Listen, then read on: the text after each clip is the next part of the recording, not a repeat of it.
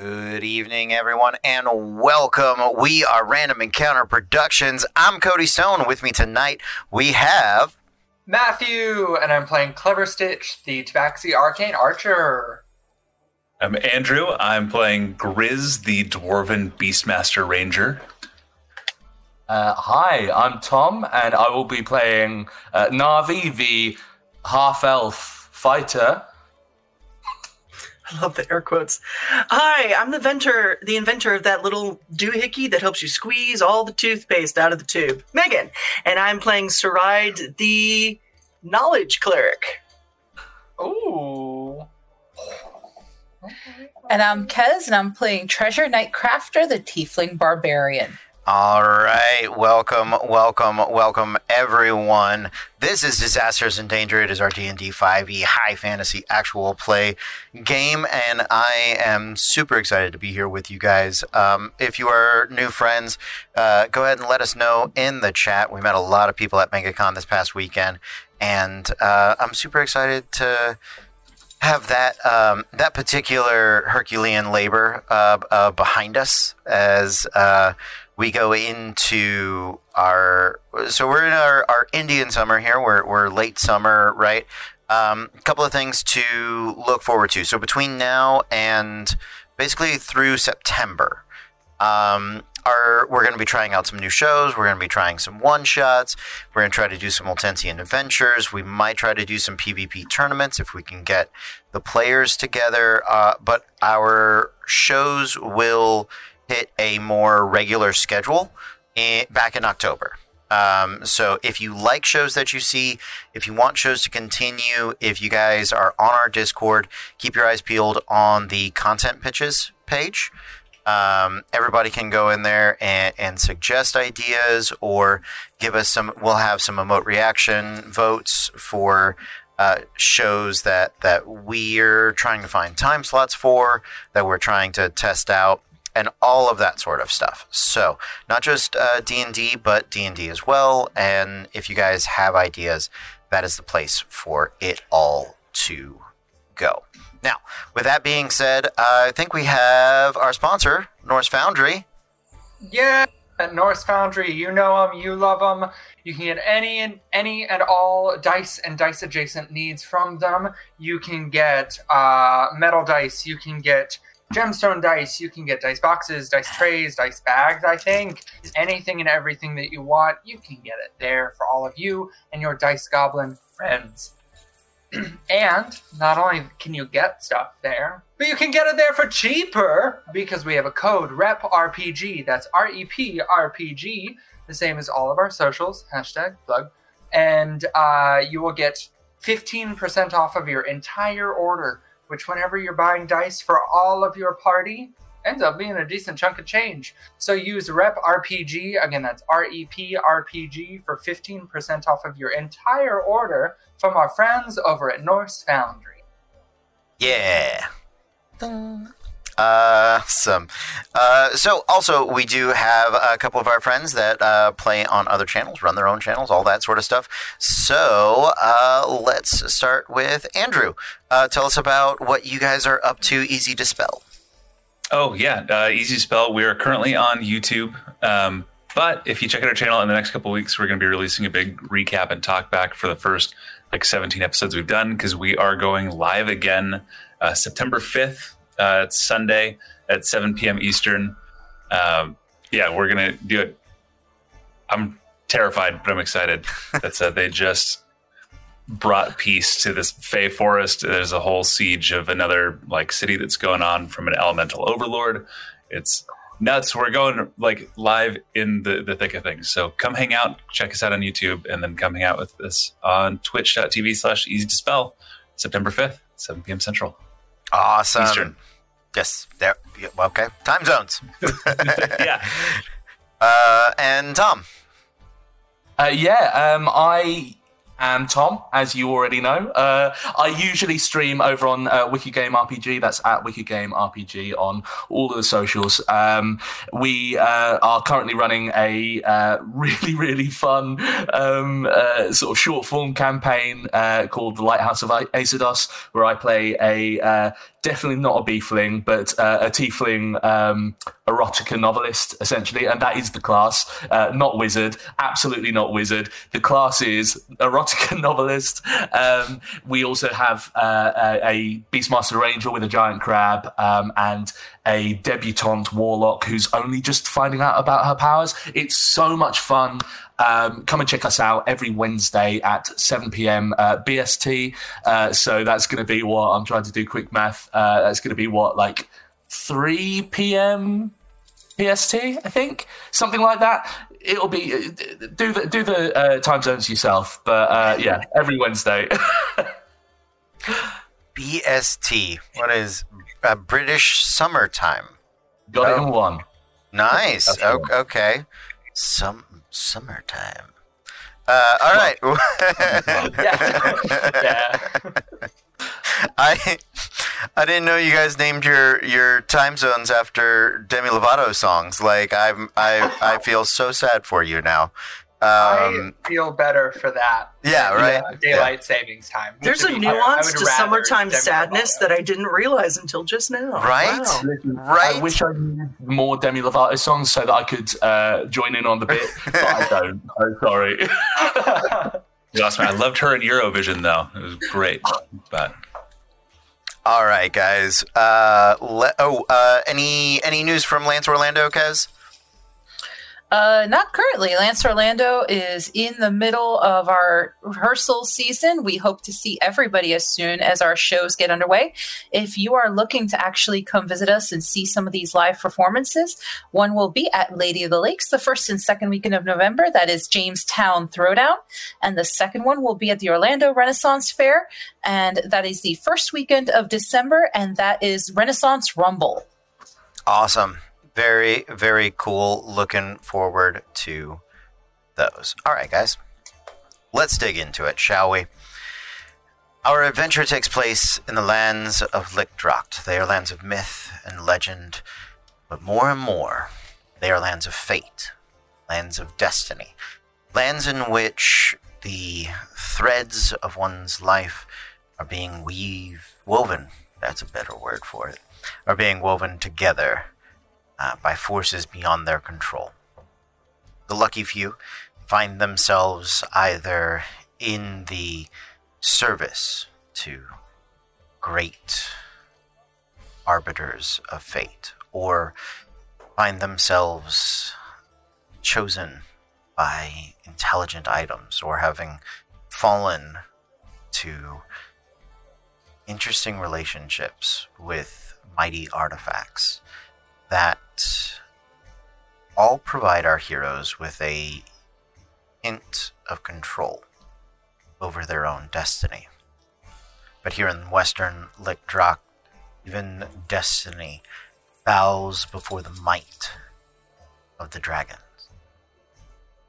Our heroes, the Arquebuss, have come to Caerdion on personal quests, to be sure, but also at the behest of their most recently acquired ally, the Black King of the Dwarves, recently reawakened after a near 1,000-year slumber. And fearing a renewed assault from the dragons that once drove him underground and decimated his people of dwarves and giants, he has enlisted the Arquebuss to research and develop defenses, to scout, gather information. And so they've come to the city of Caerdion, an ancient, arcane wonderland, a place where, as I've often described it, it is an Ivy League of magical development.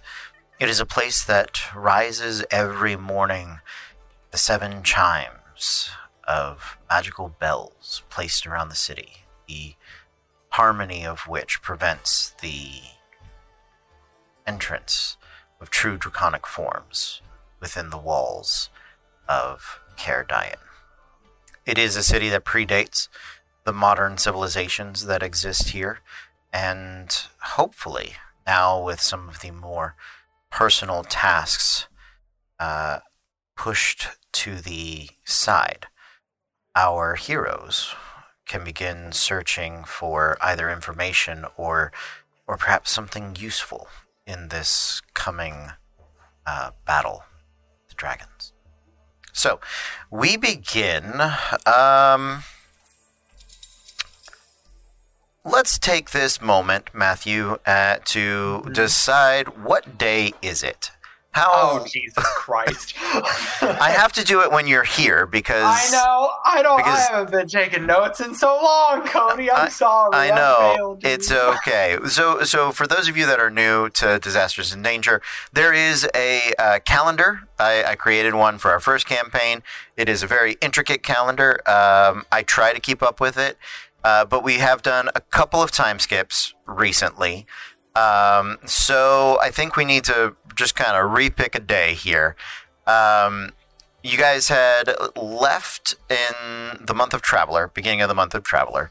It is about a month for you guys to travel from the House of Shields to the city of Cardaeon.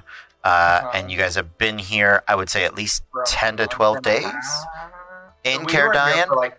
We were here for like a month while Screebers was recovering, weren't we? 2 weeks. I thought you were here 2 weeks, and then we've done maybe a week of adventuring since. Oh, okay, gotcha. Okay, so let's say we are in the last week of we finished Traveler.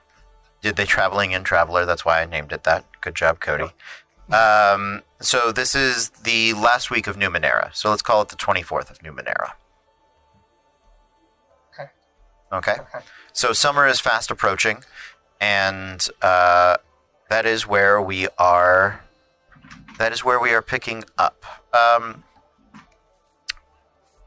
will say it's maybe the next day since the events that took place with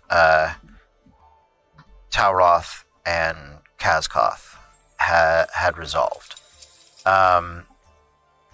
Some of you were present, Narvi and Clever Stitch. You, having wagered a portion of your own destiny or risked something of yourself, even though it wasn't ever claimed, even though the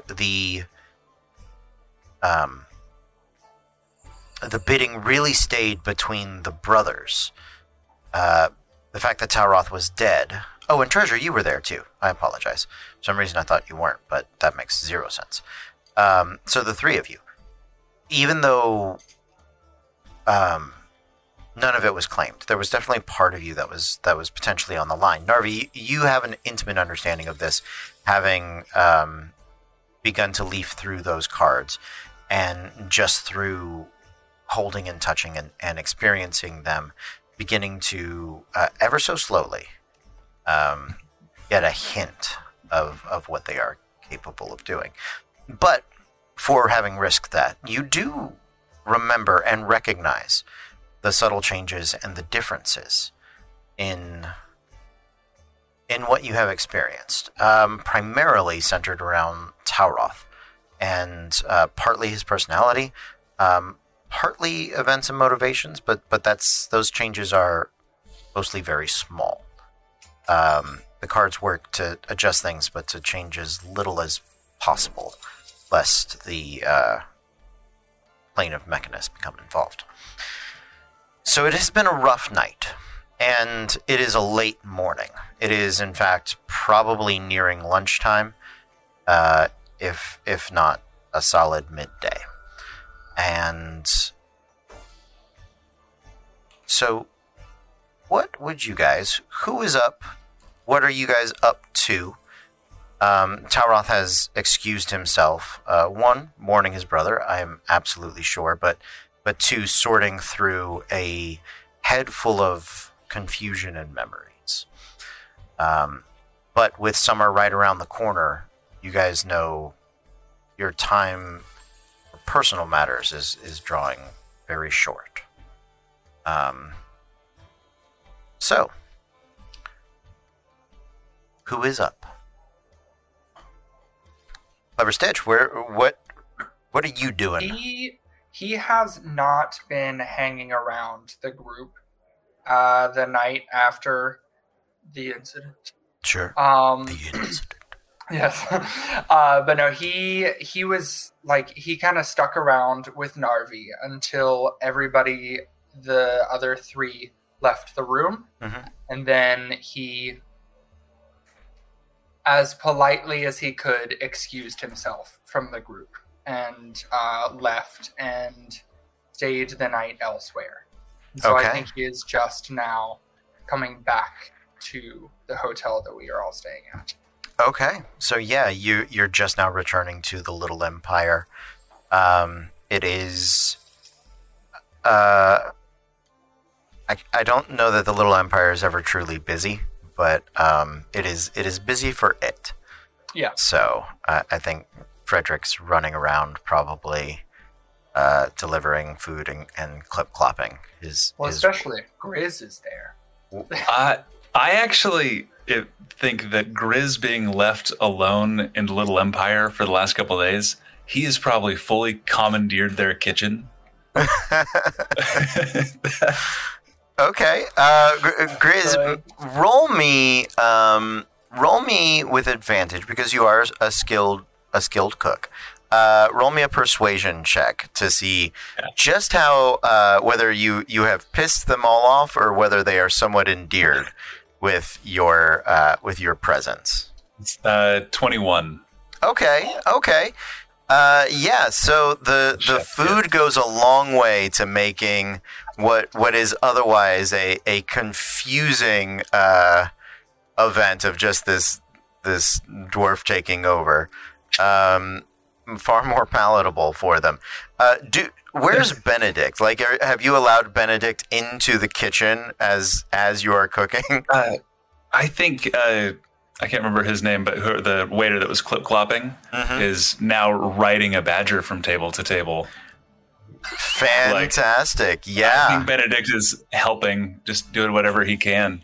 But good yeah, on board. Grizz is currently trying to figure out one of those wands that emits the fire from the end and trying to use it as a creme brulee like torch. Sure. Yeah. So yeah, this is the scene you return to, Clever Stitch, with Frederick, and I think at the insistence of the owner, they put like wooden sandals on Benedict's feet to make the clip clops. Right, so he's kind of slide, you know, clip clop, and like he slides sideways as he's not quite used to the shoes, but he is a good badger. He wants to help. I love that. Is there any of my other party down in the dining hall room tavern thing? Let's find out. Is anybody in the dining area? So, I'm not sure it was necessarily mentioned the night before, but I think Narvi absolutely sort of followed the rest of the party kind of back to their hotel. In the true kind of like, if you're in Turkey and you feed one dog one time, it follows you for the rest of the trip, like the entirety of the rest of the way. It's that kind of feel. I don't think he followed you in. I think he would have just been sort of outside looking at the cards as you sort of walked past. So yeah. But I'm not sure. Again, I think he probably would have like watched Clever Stitch walk past and kind of maybe give a little bit of a nod and kind of go back to the cards. Do you want to come inside? Or are you going to stay outside, or what's the plan? Okay. And he kind of shrugs and sort of gets up into his sort of slouch and kind of like walks in behind you, kind of like watching through through his ridiculously dead fish eyes, watching everything that's going on inside. A fucking giant badger. Good. If there's anybody else that's already sitting at a table, Clever Stitch will go join them. Yeah, same here. It sounds like Sarai, waving her hand down there, is either at a table or being joined currently by Treasure. Yeah, I think we're all up. I would hope so. It's almost noon. So Watch your tone. Some of us. Man. Okay. It's been a long week for some of us. Yeah.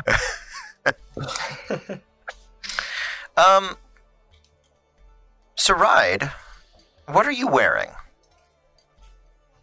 Oh my god, thank you. The top is Ralph Lauren. She's still in a skirt because she refuses to wear pants. So it's like this very gauzy dress, but over top it, it's very fine gold, like filigree work of a chest plate, with pauldrons and stuff. And the image that we're going off of is like Wonder Woman-esque greaves for her boots. Okay. And she has it's a little short for a quarterstaff, and it's made entirely out of metal. And you know what's funny is I found this image, and then I looked up pictures of my god, and had unknowingly picked a staff that is very reminiscent of the staff that she uses. So I think that's Fate. It's almost like destiny or fate. So it's black, except hers is black. So it's like this black wrought iron metal with this is hard to do with push to talk and not enough hands. It's essentially a spool, like on a spinning wheel. So it's got like a little bit of point to the top, not enough to like be a spear, but there's an open bit of globe in the middle, kind of, sort of. Make that work. So she's currently walking around in that. She has a few more like cuts and bruises on her because she's still not used to armor. But she's getting better. It got better. Oh, and she's in summer, so she's tan, golden hair. Yeah. Cute. Okay. Treasure would have gone up to sit next to Sarai, absolutely gushing at how gorgeous she looks. She's really rocking this new armored look, and the summer just brings out the gold filigree. And just, how are you feeling? I know we didn't get to see you yesterday. I'm all right. I passed out hard. Like, she didn't trance. She was asleep for like 16 hours straight. Yeah. So that was a little new. And Thozin's been helping me with my pieces and things. So it's all a lot. It's all a lot. But I'm glad that Grizz is all right. I think she'll look back in the kitchen. He's currently like hitting somebody with a towel for getting too close to whatever he's working on. Yeah, he's fine. He's fine. Yeah. That looks like fine. And you're a hero, Sarai. Look at that. I'm a hero because I saved the cook? You're a hero because you saved someone. Doesn't matter if it's the cook or not. Ouch. It's a little early for that, don't you think? I realized that I couldn't bring anyone back without a god's help, but... Listen, you're a hero every other day. There's been days that I barely made it out of a scrap by the skin of my teeth, and the only reason I made it out of there was because of you in the first place. God or no God. Thank you, Treasure. It's very nice. Thank you. And now, between us, it's been a lot. It's been a lot, I'm okay. It's been a lot to swallow. Talroth's been trying to wrap his mind around everything. Sure. She's confused. She doesn't know what you're talking about. Yeah, have Talroth or Treasure talked to anybody about what happened last night? I doubt Talroth had the opportunity or the mindset to. So unless he's watching and explicitly counteracts whatever I just said, I'm gonna say Talroth probably not. He's probably in a rough mental state. Treasure? No, she was going to tell Sarai during all this, just kind of like lean in and whisper, well, we found his brother, and it wasn't good. He ran into the mind flayers before we did.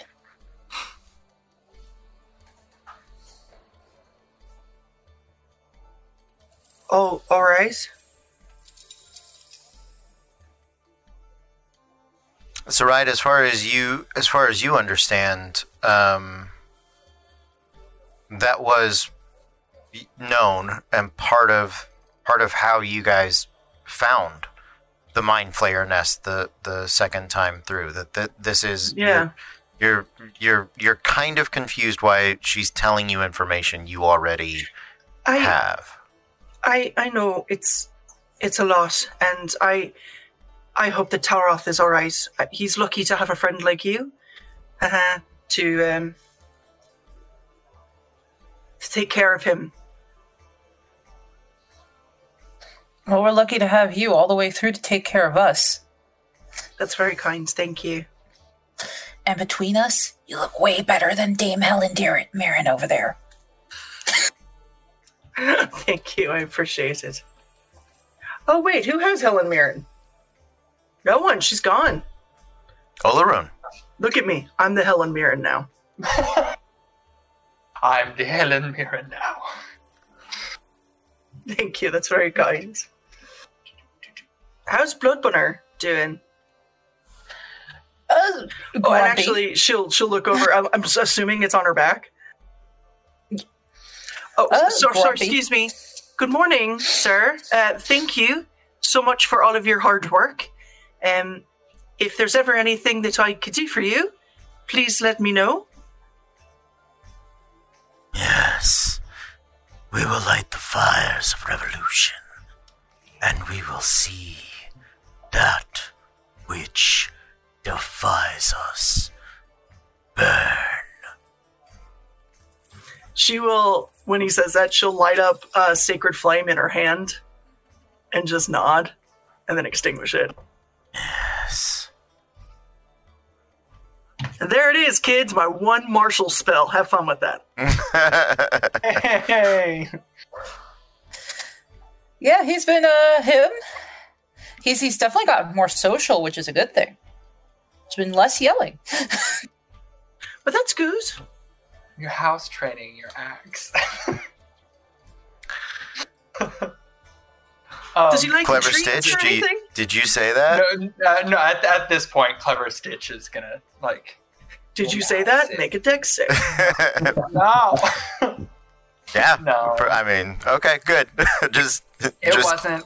It wasn't an accent. I know. Yeah. You're good. Good morning. Morning, Stitch. And Treasure scoots over because I imagine this is like bench style seating when I think of it. So she scoots over so he can sit. Navi has joined us, if you all don't mind. Sarai, this is Navi. We found him last night as we were on our way to go meet with Kaz. Oh, God. Sorry. Good morning. We found the cards.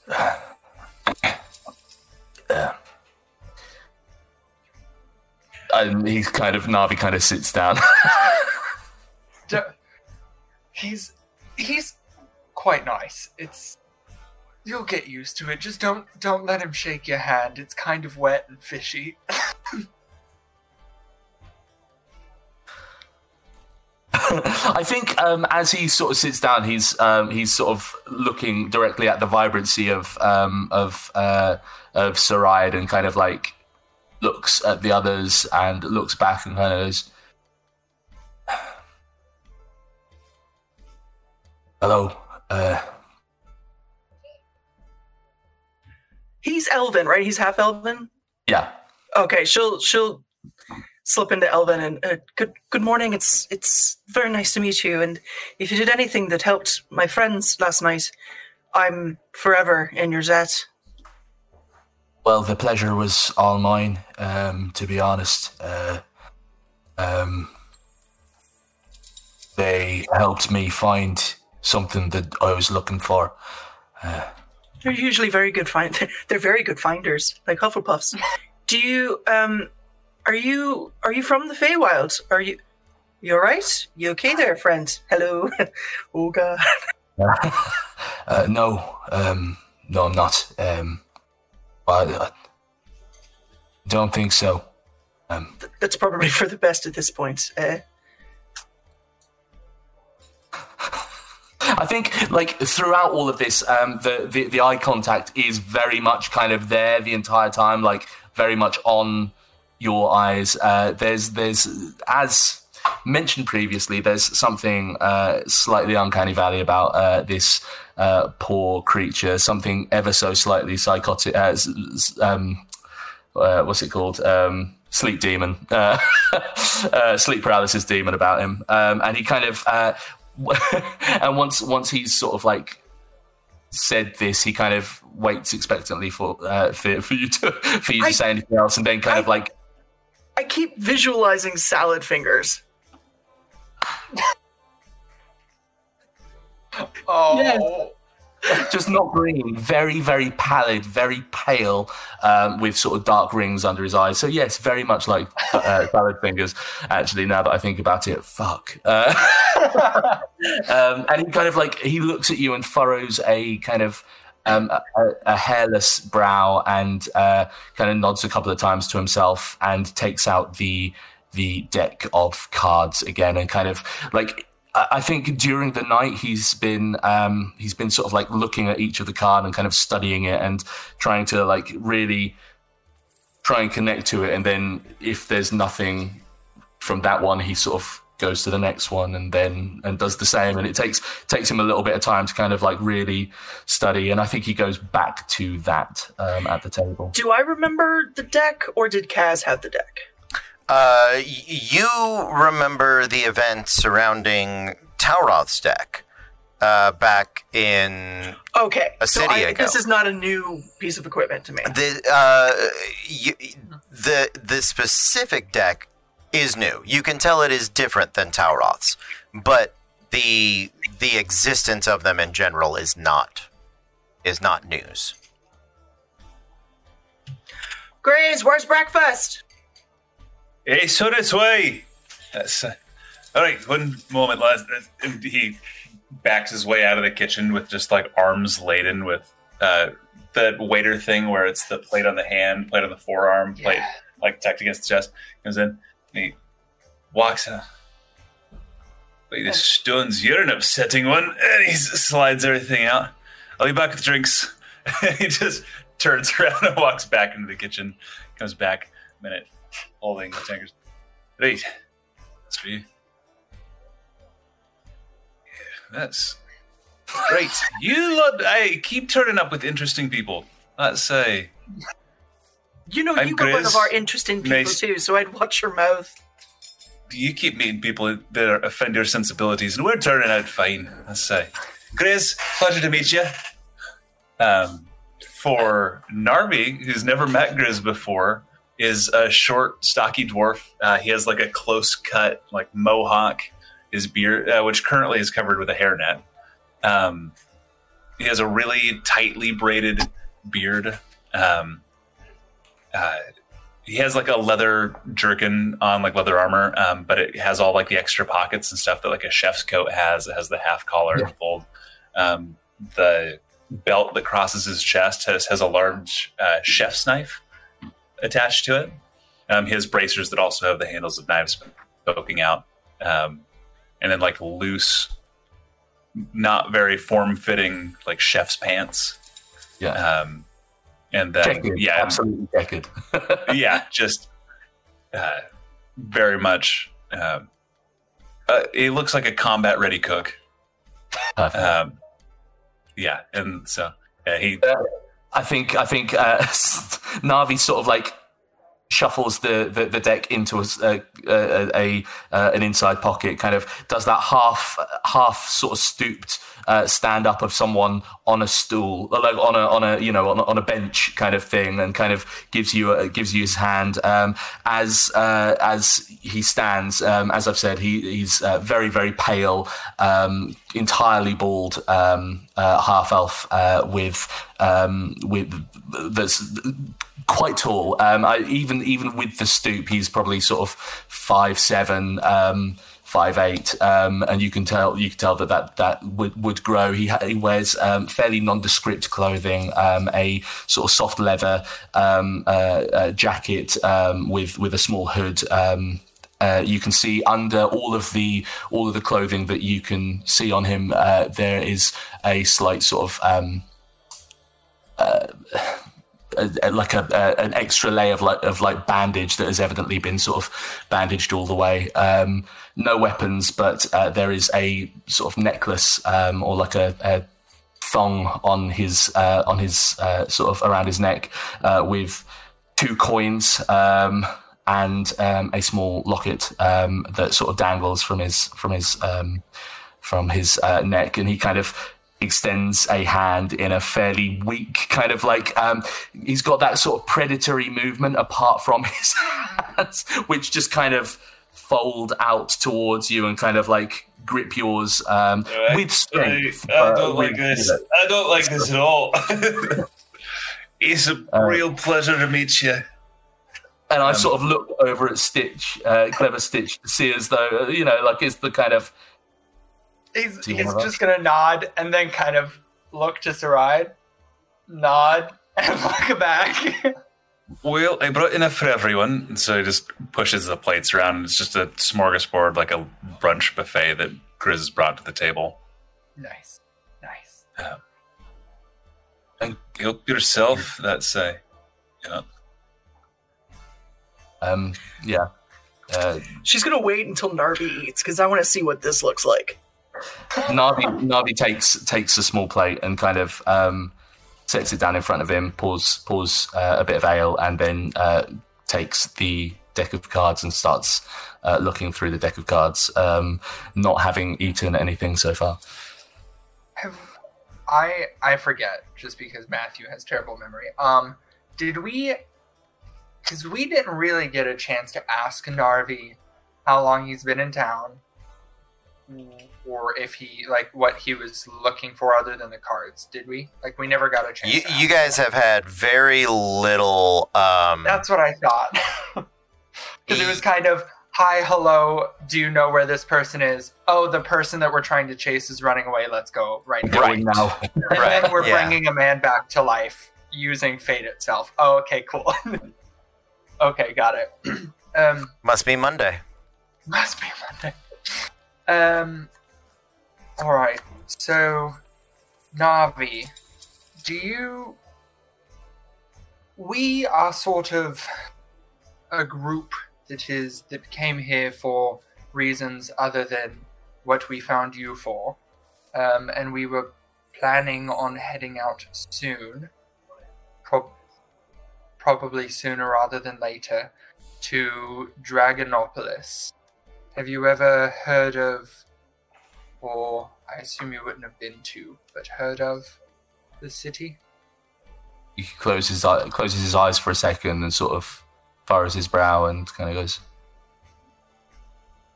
no. All right. How long have you been in Kerdaian? If you don't mind my asking. Not long. Just looking for guards. I found them. And now?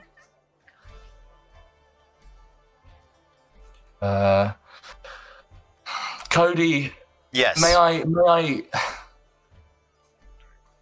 May I make some form of check on? Essentially, I think Navi is trying to find any past information that could help him to answer this question. I don't know whether that's anything that you can help me with. Yeah, absolutely.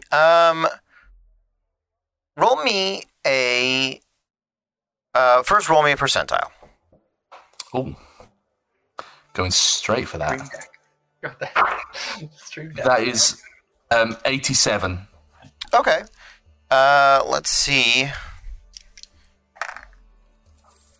75. Okay. So, as Narvi is struggling to sort of find an answer, his fish hands slip, and his cards sort of flop onto the floor.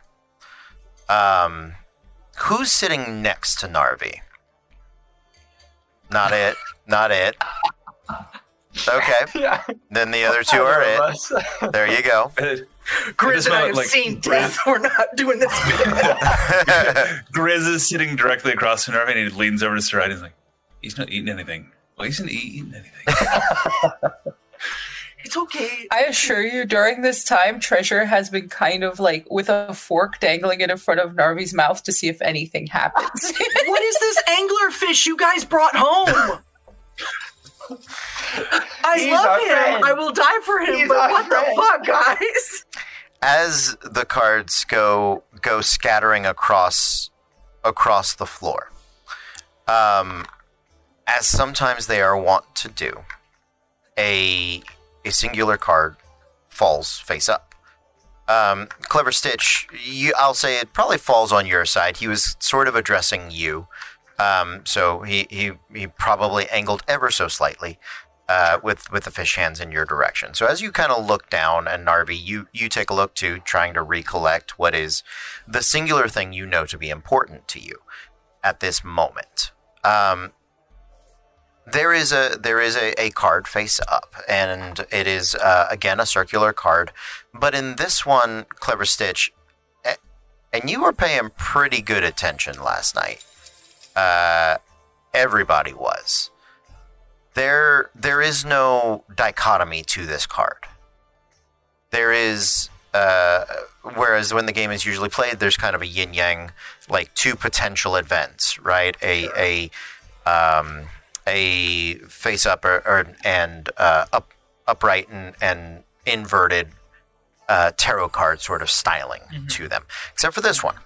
This one has a clear depiction of Narvi on his knees, his wrists tied out, his hands once more in this flopped position, and blood dripping from them onto the floor in what is a near ocean-like depiction into the foreground.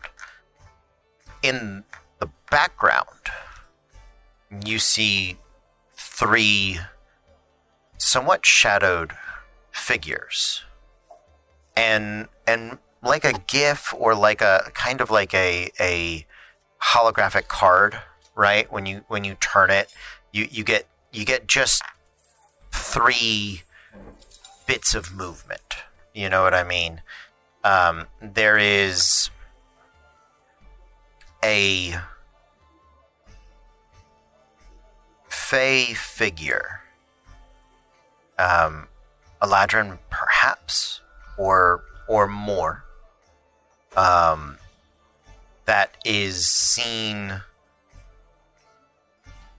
cutting, applying the cuts on Narvi's wrists. It is near Dryad, or the nature is infused in this figure, and other than that, you can see just sort of these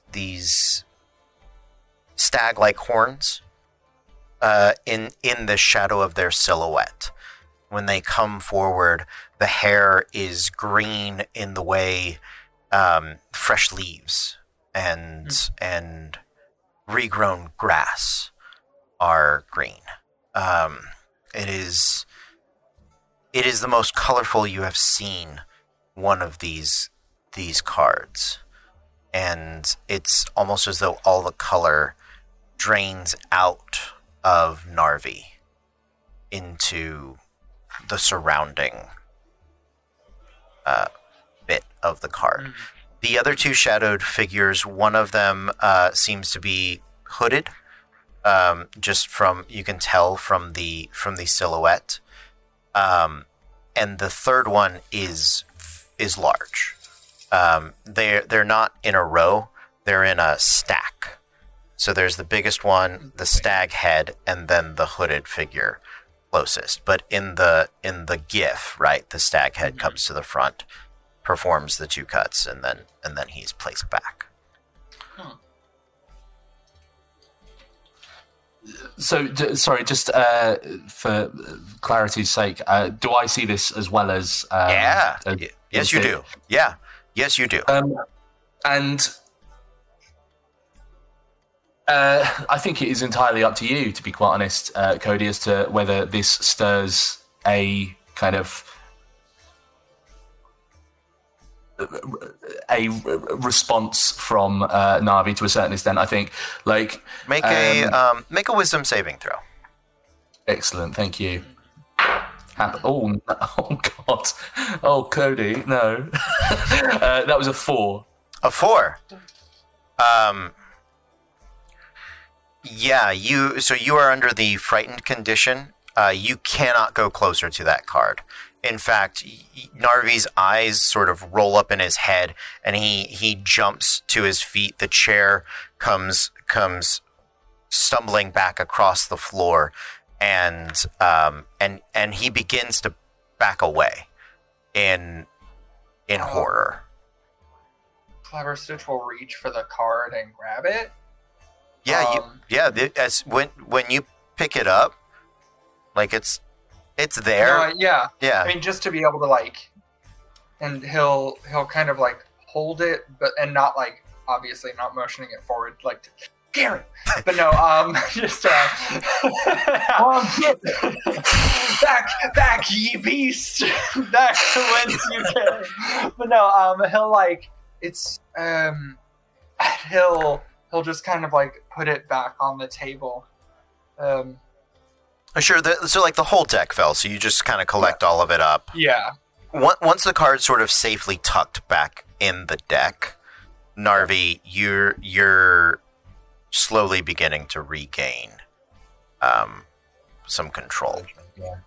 Okay. I think during my time up, stood up, you see sort of like motes of dust start to kind of like start to swirl slightly around Na'vi as you can sort of see his kind of hands kind of like fidgeting slightly and like shaking, and they are alert now. They are like fully kind of and as the deck is kind of reshuffled, the dust sort of floats to the floor again, and he kind of looks from the cards to all of you and says, I'm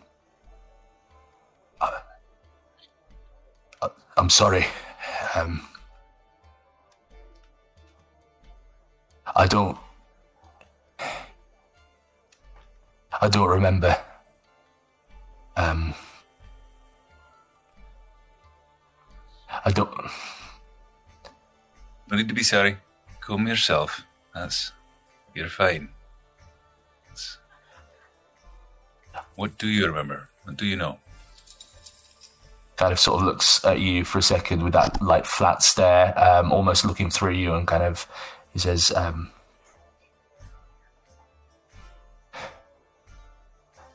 cold.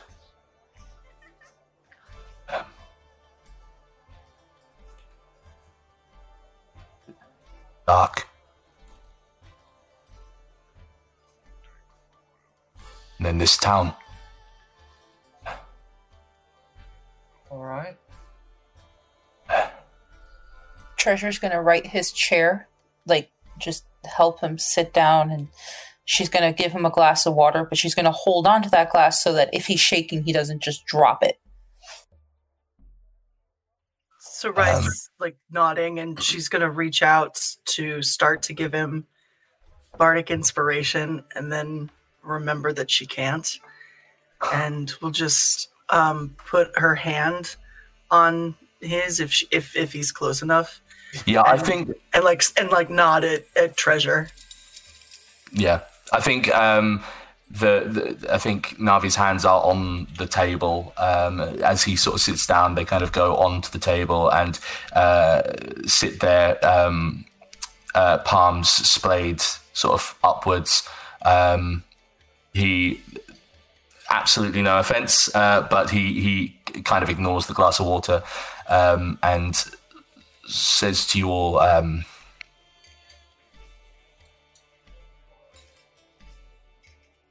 don't know what happened before.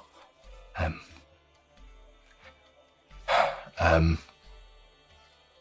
did know I needed to find the deck. I found the deck.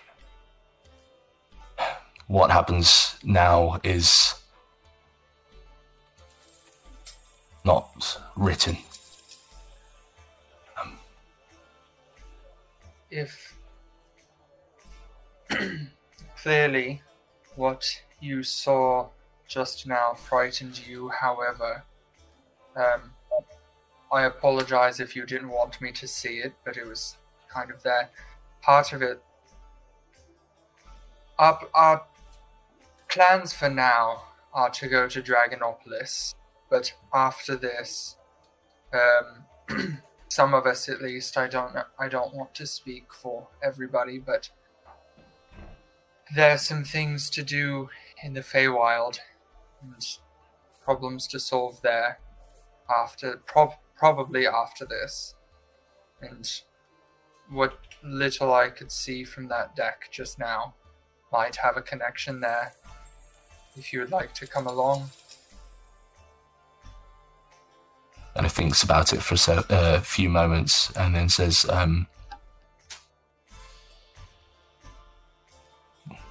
you helped me find the cards. I can help you in return. If you would have me. He'll look to the rest of everybody here. On one condition. And she'll kind of lean in. You need to eat something.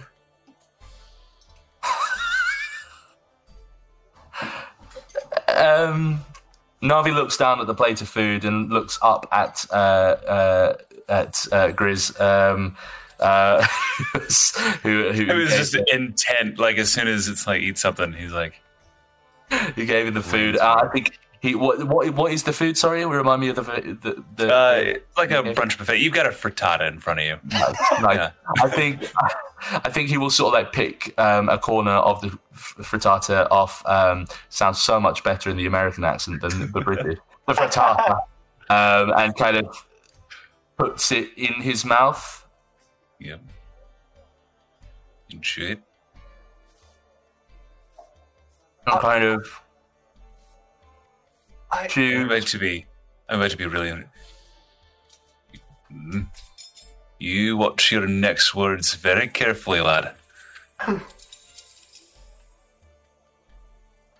What if he doesn't want to eat? He wants to eat. Don't make him eat. You wait. This is important. What I'd like to do, Cody, is I'd like to pretend. I'd fully like to.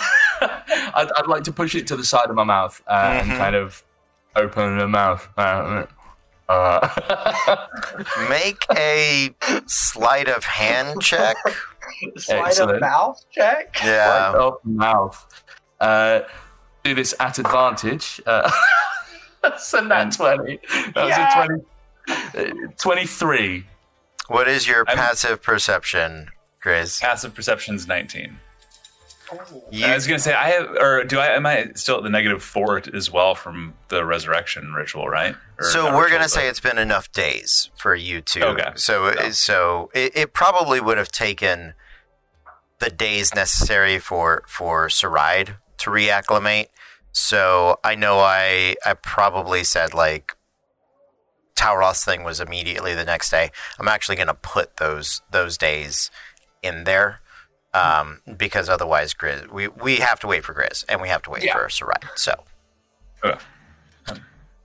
right, yeah, I'm fine if he wants to come with us. Never trust anything that doesn't eat. That's everything either exists to eat or be eaten. That's why, yeah. All right, yeah, you're good. Can I do a check because performance pass to see if he actually swallowed or not? God, this is college all over again. All right. Yeah. Make a. Don't ask a man if he's swallowed or not. Come on, that's rude. First, make an insight check, and Narvi make a deception check. Let's see if if you have a reason to doubt him. Again, I am at advantage because of who I am. There's reasons. That was a 15 plus 6, so 21. 21. Okay, so yeah, go ahead and make Hello, the new best friend, Fish Boy. make a perception check. Saride. 25. That beats the 23. Yeah, you do. You're looking at him, and you're kind of seeing there's a part of his cheek that bulges ever so slightly. I know that trick. She'll make sure she gets his eyes and give him a wink. He sort of looks at you and kind of the already very wide eyes kind of go a little bit wider and go.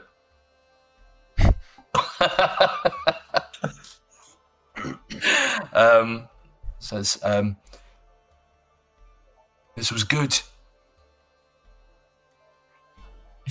Grace, sorry. Oh, God, these fucking accents. I'm done now. Would you mind terribly if you showed me around your kitchen real quick? I had a question about bread. She's got to give him a chance to spit it out. Yeah, they say, right, follow me, yeah. I find nothing Grizz, more soothing than watching people make bread. You're also interested in their butter, right? And he grabs like 2 rolls off the table as they leave, and he's just like eating. Is he just eating out of a stick of butter?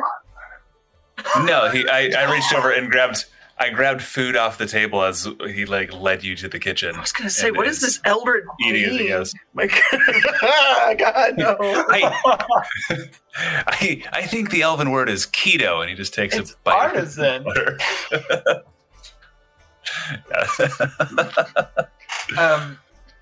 While they're gone, Clever Stitch is gonna look to Narvi and also, no offense, but how good are you at? Because you were quite good at chasing somebody the other day, but in a fight, are you as capable there as you were chasing someone? Because we are going into Dragonopolis, the city of dragons, where they kill things that aren't dragons, I'm sure. And he kind of like looks at you and tries to. He looks as though he's as he's taking the piece of frittata out of his mouth. He kind of like looks at you and goes, "I can fight. Would you like to see?" Sure. He's still not wearing any, like, equipment, right? Like, he still doesn't have any equipment with him? No. Okay. Sure. Do you need, like, weapons and armor? Or are you a non-weapon wielding weirdo? I think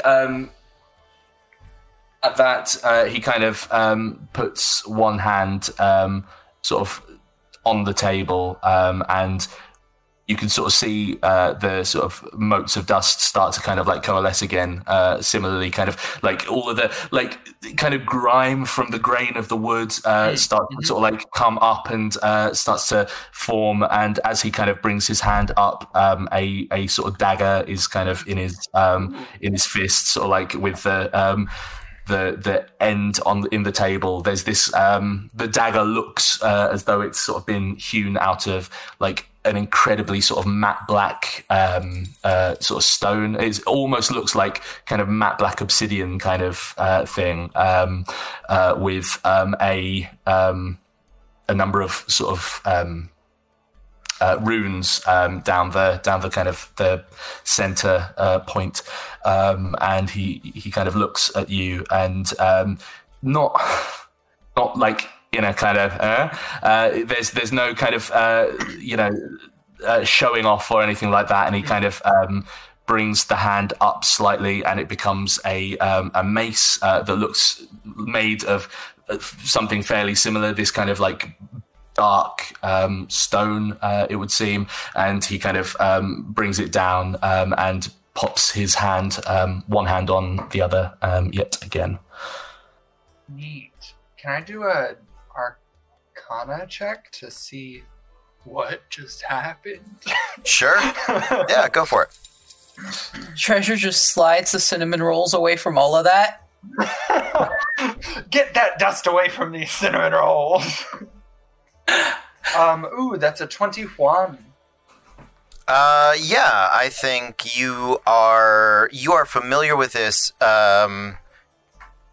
In some ways, it reminds you of Olaroon.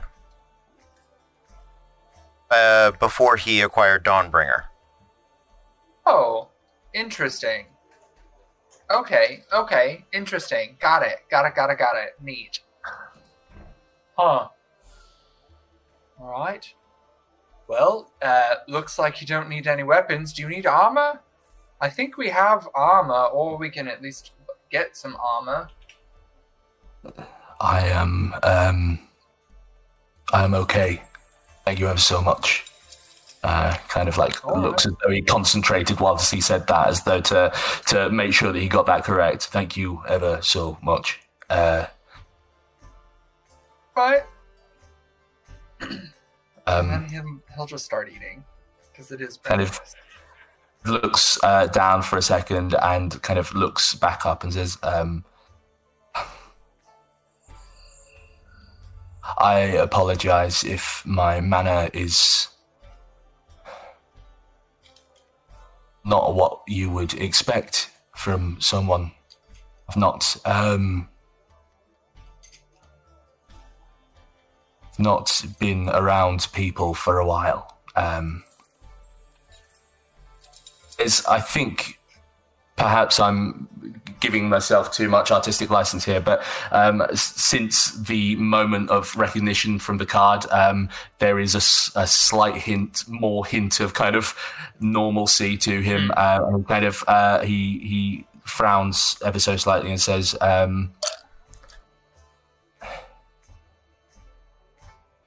before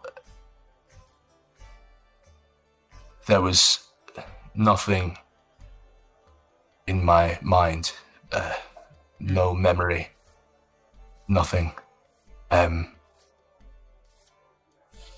There is more now. Enough for me to be able to thank you for what you've done.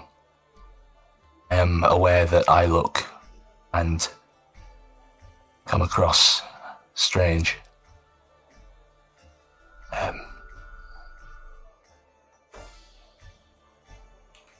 But you stopped and you have spoken to me. And he kind of like kind of looks at you again, sort of out of this trance, and kind of looks over to Treasure and kind of goes, yeah, well, and sort of hunkers down and starts to sort of self-consciously like flick through the cards again slightly. It's all right. I mean, you know, you meet all sorts of people in this profession. You know, it's not really a profession, but this walk of life. So, you know, it is what it is. You learn to roll with the punches, and even though, you know, I joked earlier with Saride because she seemed shocked, as we all were, but you're all right. And honestly, sir, you're calling yourself strange as you're sitting next to a giant snow leopard and a golden beefling that can be seen from halfway across the bazaar. Sort of looks up and kind of there's like a shake of the shoulders as like almost a whisper of a chuckle kind of thing, and he kind of nods a couple of times and goes back to going through the cards for a second. Chris, how are you feeling? Feeling. It's difficult. Right, that's fine physically. A chance in the kitchen's put my mind at ease a bit. I'm glad. That's good. I know that I owe you. And so... 60 gold. 60 gold. Right, and I haven't had a chance to pay it back. I realised that I kind of dragged you into my old mess with the Mind Flayer business and all that. But if you lot will have me along, that's the Black King sent me to help, at least a little bit. So if you don't mind me tagging along, maybe eventually I'll find that 60 gold to pay back. Maybe. I think. You have to run it by the group. That's that Narvi character, and he's got a vote. He is odd, but I think he's kind of sweet, really. You know, like... Seems all right. We'll see. He took one bite. The entire breakfast, he took a single bite. So, makes you wonder what he does eat. I'm not sure. You may not want to spend too much time cooking for him, though. We'll see.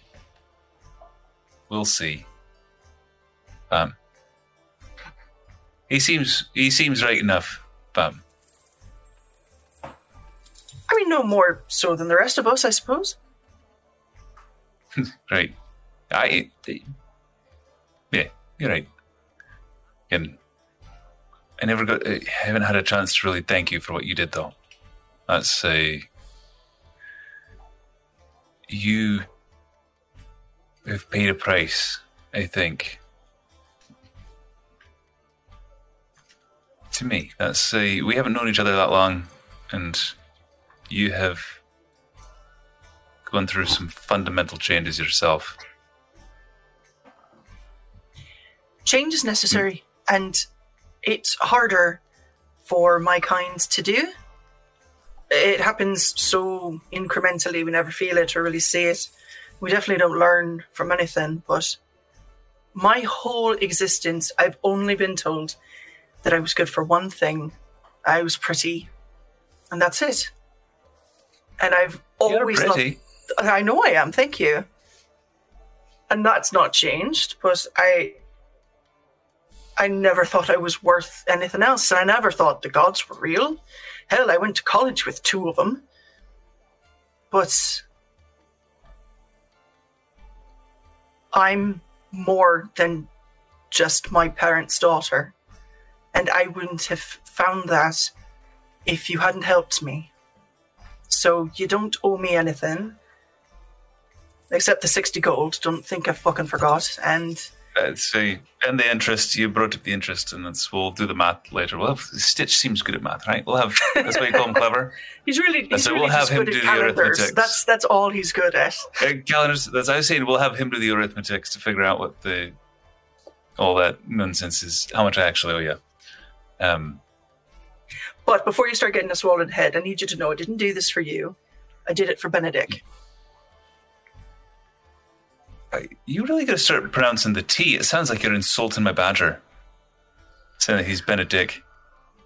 Oh, really? I thought it was more like he has a good one. Anyway, yes, I will start putting... He's a badger. Let's not get too hard. Like, I was what I was up until about 48 hours ago, so it's going to be some growing pains so on this. anything can happen, and he's going to start walking around his hind legs talking to people that haven't cast spells to talk to him, and you're going to fall in love with the badger and Thousand, huh? Is that what you're... Because that's... How dare you? You're the one writing this not fan a fiction. slut. Right, can we get back to the butter of the food? That's you wanted to see the kitchens. Let's... I did, yep. It turns out they actually conjure the cow, and then we'll gradiate. You guys rejoin each other, and for a moment or two, the breakfast is normal, at the very least. It's odd, for sure. You guys don't, none of you, I think, remember the last time you had a meal at a table that that anyone else looking would have passed for average. And as the food is finished and Benedict does his best to keep the floors clean and keep Frederick on top of his deliveries, your conversation turns towards the day and where you would like to begin.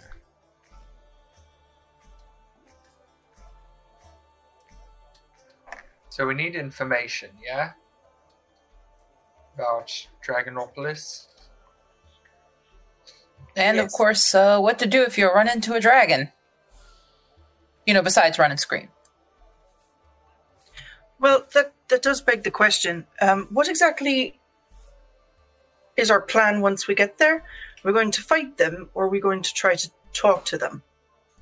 So that's the thing, right? Is that they were pissed at us for kicking them out of the forge, right?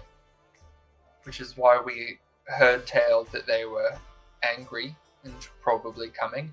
So do we don't really have the power to strike up a deal with them for shared custody of the forge anymore, with the Black King having taken it back over and all, right?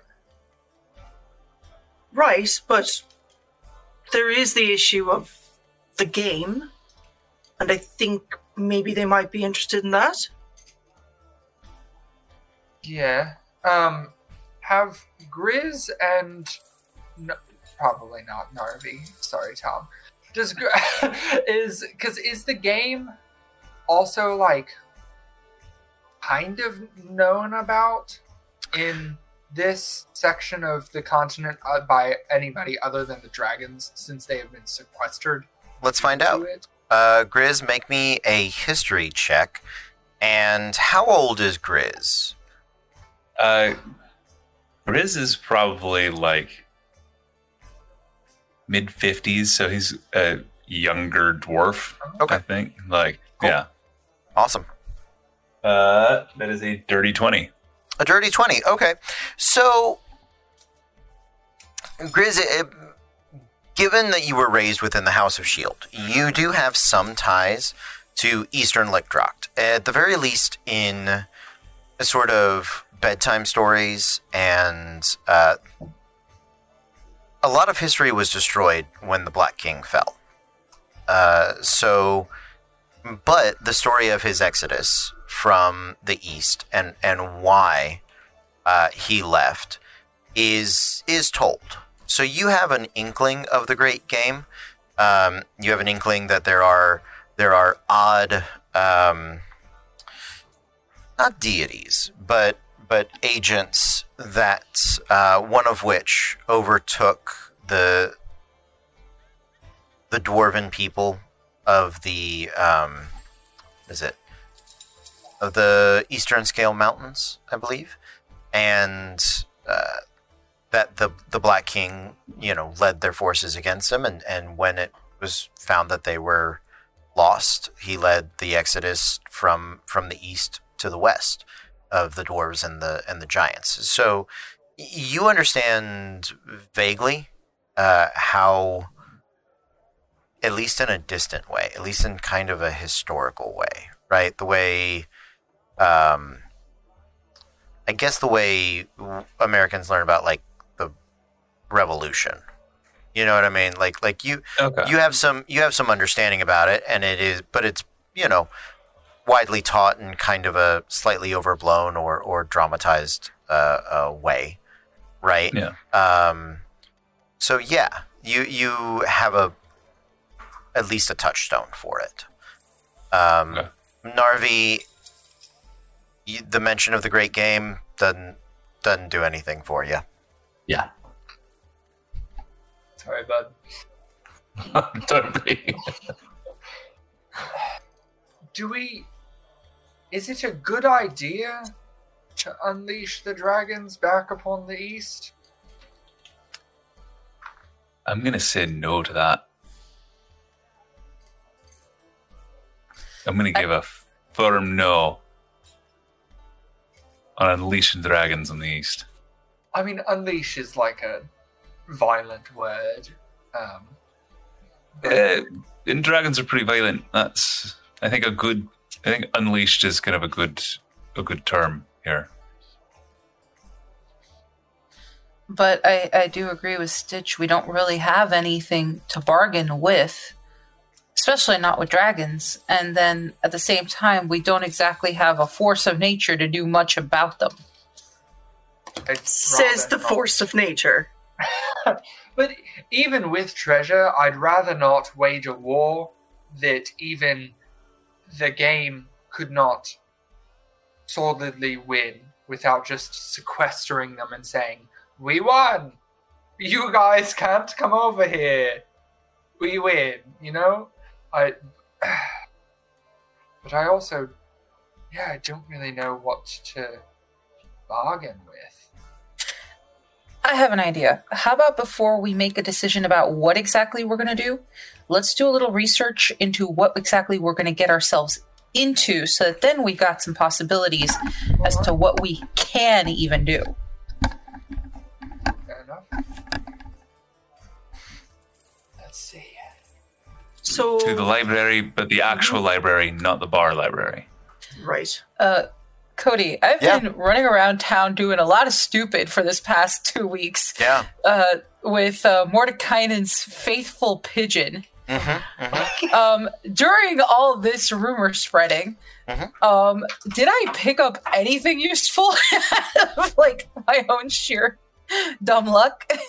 I'll tell you what. Roll me an investigation check first. God, I hope I roll above a 10 today. Okay, a 19 altogether. Okay. Roll me a percentile. There's apparently a lot of pigeon rumor spreading. Well, you and Sirach had nothing better to do. What did you expect you guys to do? 15, which that could be very good or very bad. Ooh. A 13. I rolled under you. So you do get something here. Nothing specific about dragons, but you've gotten a pretty decent lay of the land as to where to find information, right? The southwestern district is the most natural, and near around there is the most religious place. The center of the town where the Cardaean United, I know it's an airline, I don't know why anymore. I didn't know why in the beginning.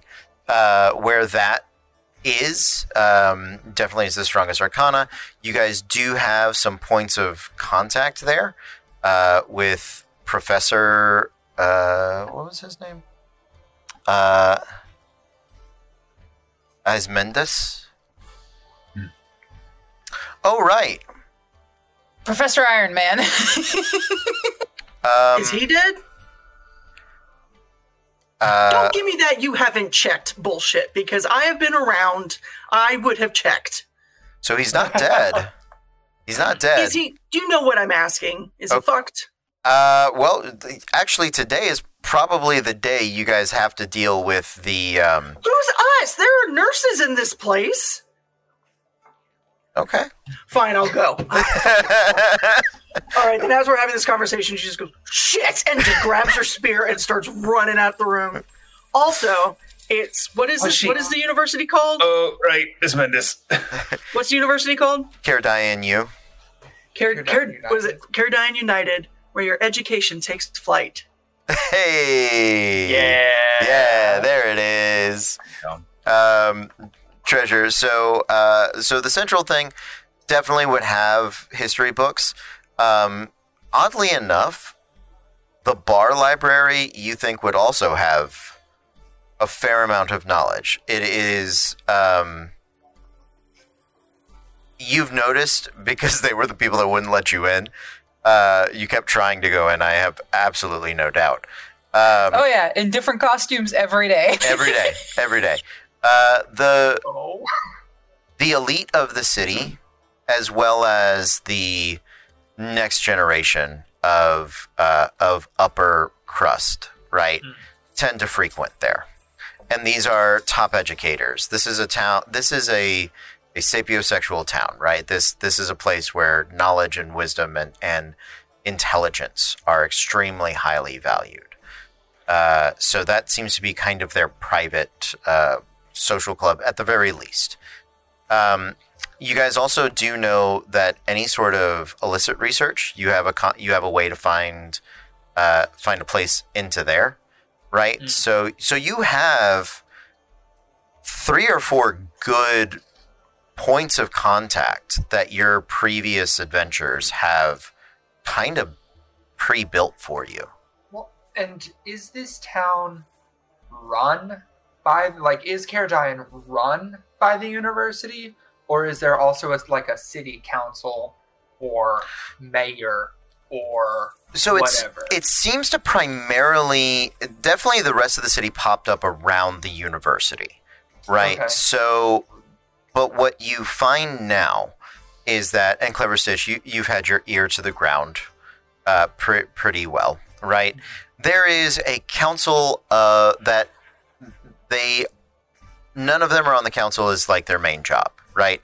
They're all educators or administrators. If not in Caradian U, in these offshoot colleges that exist for the other full spellcasting classes, essentially, right? For the druids and the clerics in the southwest, there is a bardic college here, although it is the community school, so they don't even, it's the arts school. That's where Jeff Winger comes from. Yeah, exactly. And then in the center, right, sorcerers and wizards and artificers do the bulk of their research, and very much this was a city founded by the first races, right? We're talking dwarves and elves. Gotcha. Dwarves, elves, and dragons are the people that laid the foundations here. Before the small folk, before humans, before the mid breeds of tiefling, tiefling, and dragonborn and half dragon. Before any of that nonsense, when people woke up out of the mud, they're like, "Hey, all right, let's learn some magic." Yeah. So. I got a question. Is there a chance that any of the people that we had saved from the Mind Flayers, whether it's our Brain in the Jar Frederick or any of the others, have a admissions card to get into the library? Yeah.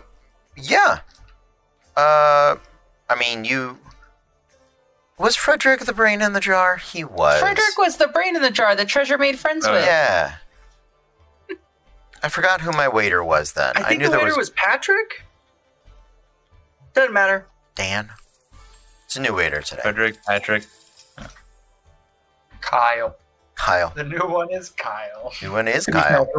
From what I saw, I think the last waiter has definitely taken the leave of absence. Oh, absolutely. You know, Yeah.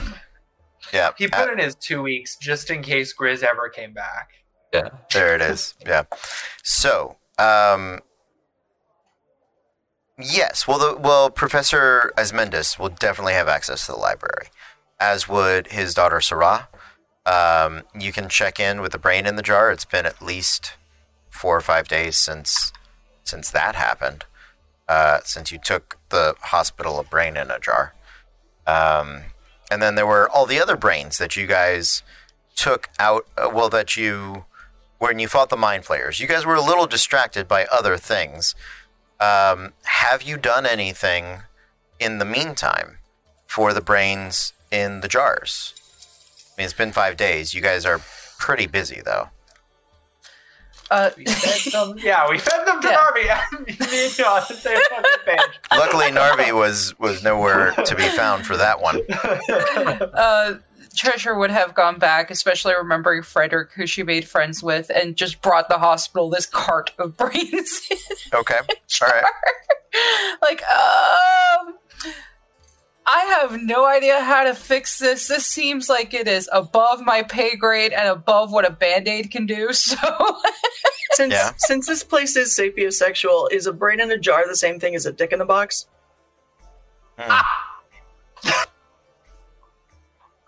Yes, thank you. It's a Answer brain the in a woman's jar. question, Cody. Brain in a jar, Hey. So, there you go. Saride, you've run out of the Little Empire. Where are you headed? Me and Grizz, wherever the fuck Asmendis is. You think he might be at home. Unless you... We took him somewhere. We specifically took him to a hospital or a somewhere that could start looking at him. Okay. All right. I'll allow it. Yeah. You had dead people and were going through fate and class changes. You guys stopped thinking about Asmendis and Sarah real quick, which I completely understand. But let's be clear. Your focus was definitely elsewhere. Yeah, then he's at his house. So I know where his house is. you do know where his house is. Yeah, no, you took him to the hospital. You guys head there. As you make your way in, there is fewer people in the waiting room. As you guys make your way in, you know the receptionist now, at least through reputation, if not by name. Imnini. Morning, Barbara. Morning, Saride. Oh shit, you're not Barbara. Sorry. No, Imnini. Hey, will you point us in the direction of Asmendis' room? Right. She gives you the directions down the halls. So as you take off at a sprint, you guys come bursting into the room, and As Grizz and I Kramer. Don't be a mind flayer. Don't be a mind flayer. As you guys come bursting into the room, there is... What was the name of the doctor that specialized in head traumas? That was that Arcanus Sidul? Yes. Or no? Yeah. Yes. Yep. Arcanus Sidul. He is there, and Professor Asmendis is strapped down. Sarah is in the room. She has her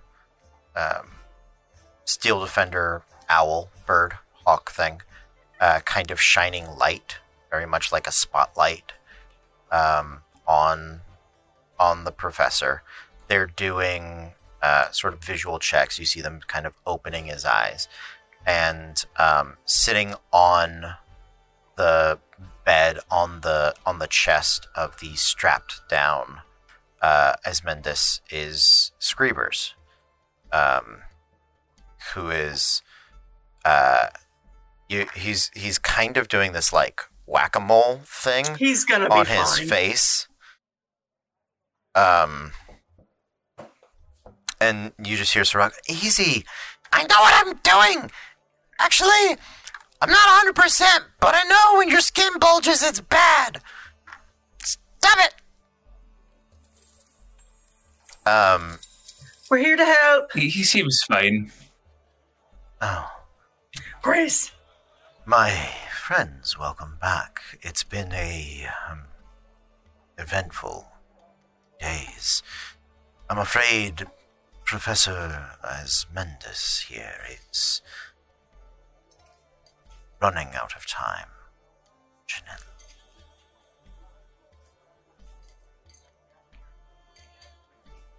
Sorry, I'm looking to see what I have that'll pull worms out of people.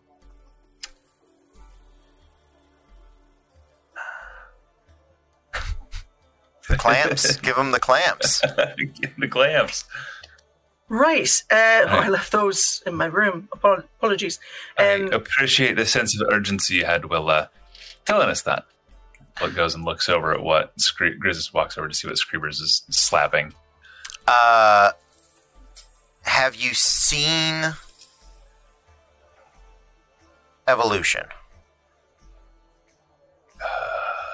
Yes, it's been a while, but The scene with Orlando Jones where the bug is under his skin, crawling around. Yeah. It's that. You're talking the mummy scarabs? Yes, the mummy scarabs. Yeah. Yes. That is a better... Take the leg! Yep. And there's multiples of them. And when Screebers kind of, like, catches one, it'll, like, go flat, and then he sees another one, and he starts... It's very much cat with a laser kind of happening at this point. But what you realize is that they're not multiple ones. They're very much like tentacles creeping out from like the back of his skull. And an octopus or a squid that is very much laid flat out across his back and is working its way over the front of his body.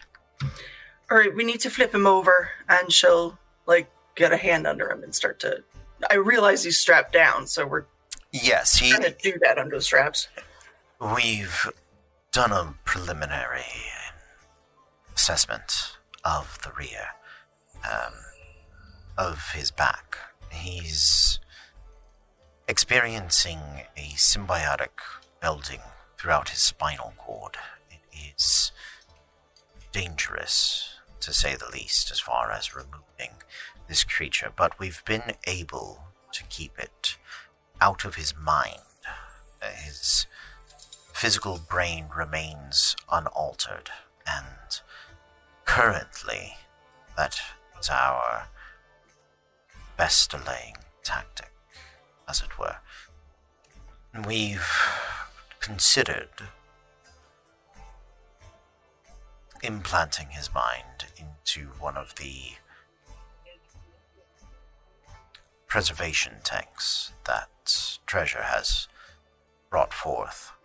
Most of those minds were altered in some meaningful ways, and their capacity for independent thought was ruined, as it were.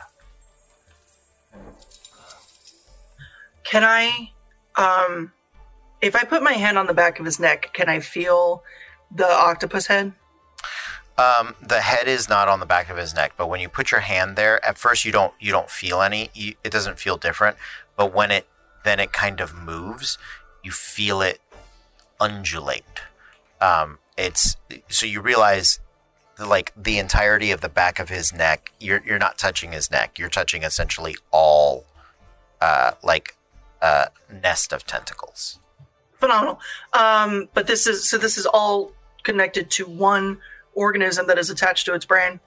hasn't made it to the brain yet, but it is attached to it. But Yes, there's yes. one thing in there. Yes, one thing. Hard same, Tom. Hard same. She's going to focus specifically on this thing. I'm just trying this. Sure. She's going to cast command at 5th level Okay. to flee. Okay. Wisdom save. Hmm.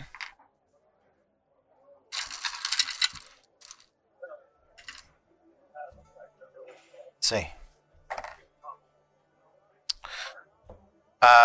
That is a 7.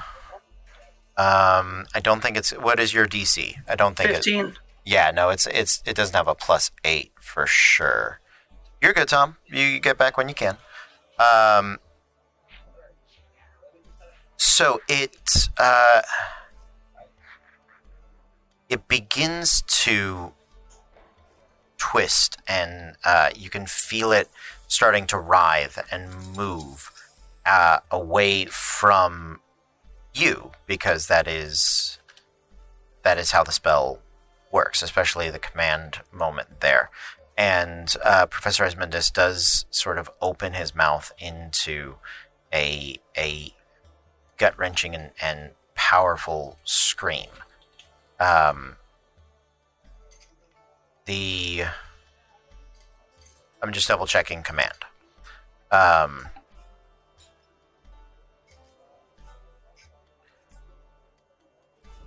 Okay. You have no need to cast it at a higher level, because that would just apply to more creatures. You're not telling more people to flee.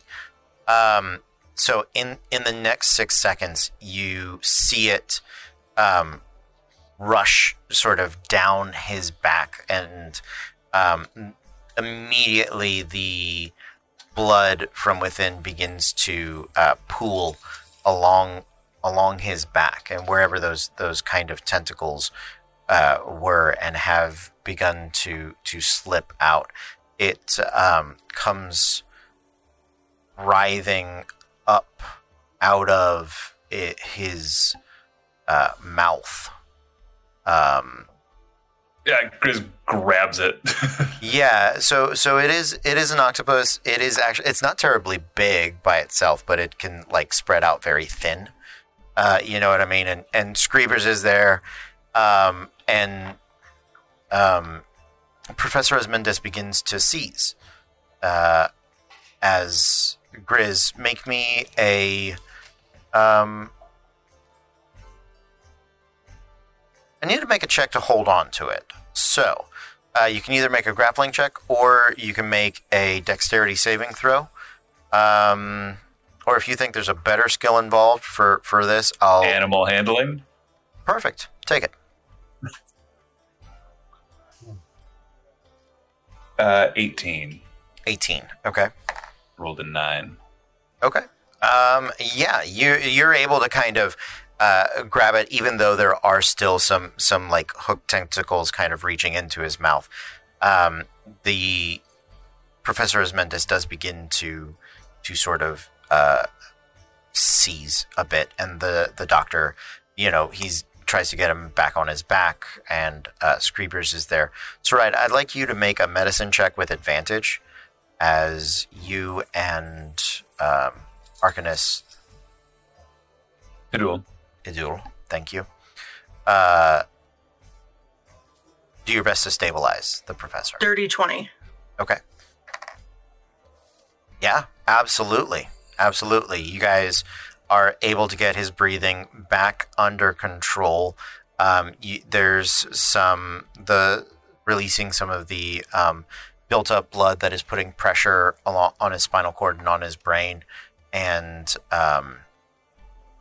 get him to a stable place.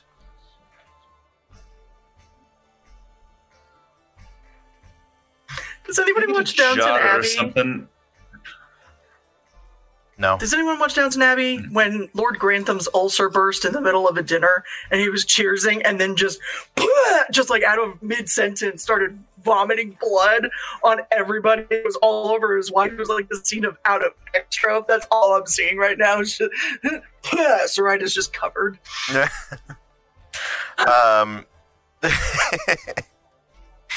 Nicely done, Zoraide. You guys do successfully save Professor Asmendis from a threat of turning into a mind flayer that is not detailed anywhere in any of the books. Thanks, wizards. Really appreciate that. Even though it is Seriously, can I get a jar or something? I don't like. He's trying to get me. Once it's out, it rapidly dies. Yeah. Oh, okay. Yeah. Thank you. We're going to take a break. We're going to be back at 9:30. You have saved the professor, and you guys can begin your dragon research upon our return. So we're going to see what these guys get up to in just a few minutes. But until then, stay tuned. Welcome back, everybody. We are Random Encounter Productions. I'm Cody Stone. With me tonight, we have Matthew, and I'm playing Clever Stitch, the arcane archer Tabaxi. You're what? So I'm Andrew. I'm playing Grizz, the dwarven cook, Beastmaster. I'm Tom, and I am playing Navi, the sleep paralysis demon, and also half elf fighter. Excuse me. Hi, I'm chicken wing, hot dog, and bologna, Megan, and I'm playing Zoraide, the Eladrin. The fuck am I? Knowledge cleric. Ha ha! And I'm Kez, and I'm playing Treasure Nightcrafter, the Tiefling Barbarian. All right, guys. So when we left off, you guys had just been able to prevent the transformation of Professor Asmendis from becoming a mind flayer. Can I just say, like, covered in blood, she's going to look at the Arcanist and just say, "Do you concur? You should have concurred." Well, it's a good thing that I, in fact, do concur. All right. Grizz looks at Sarad and goes, "He's being sarcastic, right? He's making a joke. Is he trying to make a joke?" I am. No idea. I am very much known as the cut up around the hospital. And he See, now picks that's up, funny. He picks up the skull. That's a good one. Looks at the little dead octopus, and they just hold him and just puts it into his pocket.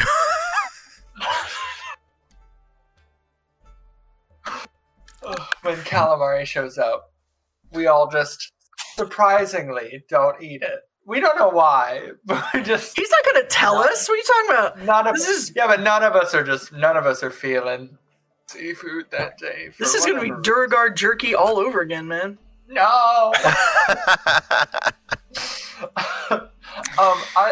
As a couple of minutes after they left, as we were finishing up, I think Clever Stitch was going to have an aha moment about what we can look for, not necessarily as a bargaining chip, but as a research tangent. Great. Treasure and Navi, I have an idea, and I don't know if it's possible. However, so Kedian, anti-dragon, right? Can't be a dragon, can't fly over it as a dragon, nothing dragon. Do we think there's a way that we can convince Kedian to tell us how that works, and we can set it up at the forge? Maybe we steal a bell, set up some magic, buy a bell, whatever it is, however we want to do it. But because we don't really have anything to bargain with, we don't necessarily want to start a war. So what do we do other than murder all the dragons or unleash them upon the east? We Put up an electric fence? Yeah, we say we don't make a decision and instead just make a safe haven, right? It's honestly not a bad idea. I mean, dwarves are well known for building things, so if we get them the plans and the kind of things they would need to build something like that. And we have we have the Eladrin and the Fey Elves in the Forge. So there's magic of both types, right? There's like natural, wild, chaos magic, and also building stone magic. And isn't that the kind of people who made this city to begin with? Yeah! And basically, you can just see the fucking red string, the conspiracy theories forming in Clever Stitch's head. Like, we might still have to, because I don't know exactly how long it would take to set it up, obviously, but so we might have to fend off a dragon or two. I'd rather fend off a dragon or two than 200.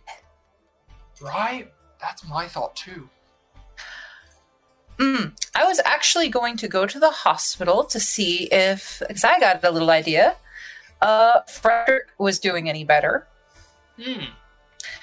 And if he is, or if any of the other folks that we helped get back happen to have a library card they were willing to lend us, we might be able to get some of that information. Trust me, I've been trying to bust into that place all week.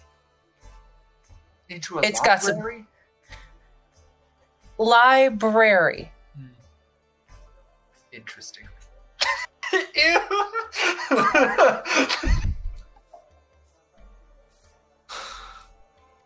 All right. I know they've got the good stuff there. Like, that's the place where all the high-end people went. There was, like, the desperate caffeine-deprived college students. There was the half-high art students.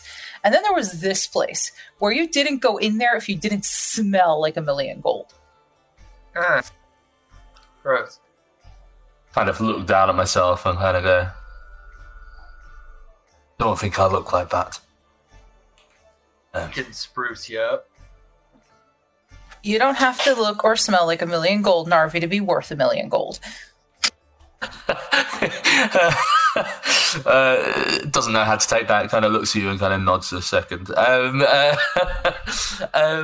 Cody, in Yes. my time here searching for information, have I attained any sort of information that might be prudent to this? Whilst Navi has been sort of like watching the tennis match of this conversation with rapt kind of attention, is there, have there been any people that I've sort of come across in my travels that seem like they're notably kind of more learned, who may seem like they are more scribe slash kind of library functionary kind of role or anything like that on my travels?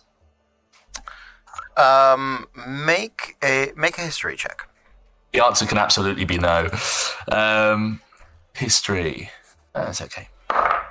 That's a 17, 12 plus 5. Okay. Roll a percentile for me. Yep. Oh, the irony of having proficiency in history. I know. 48. All right. Let's see how we do. 14. So, you know something. And what you know is this.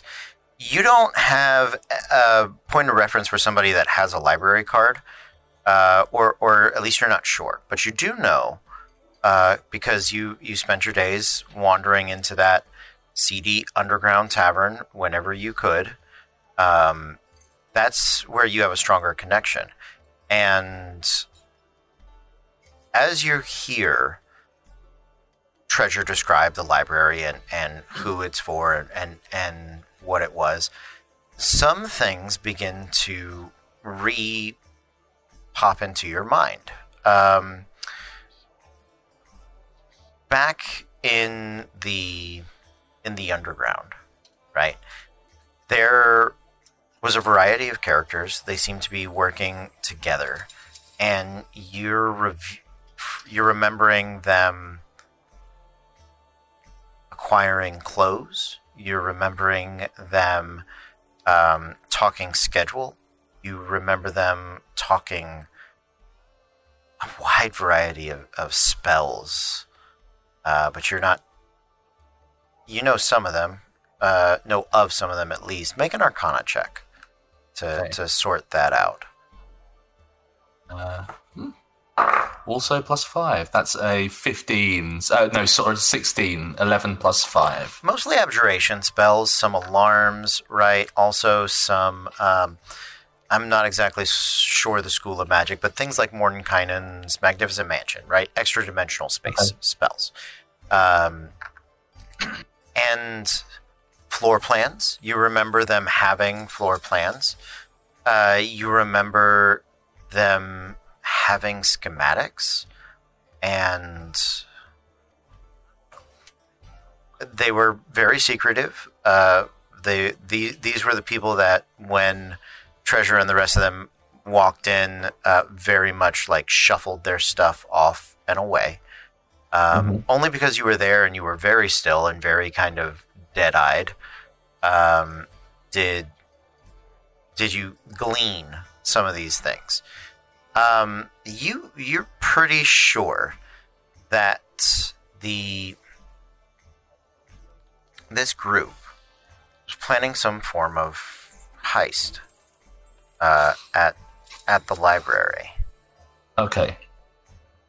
And I would know this group sort of by sight if I were to. You would absolutely know them by sight, but you've picked up one name.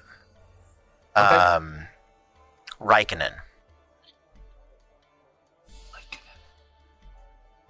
Okay, great. I think during this sort of conversation, my my hand just sort of slowly starts to kind of raise, and kind of like watching it happen. It's like, yes, Navi. I think there might be another way in. The accent's gone.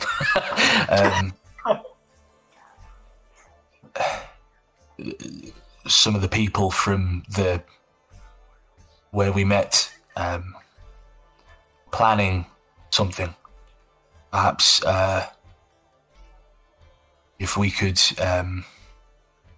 ally our skills with theirs, we could gain access without looking, and looks down again, 1 million gold.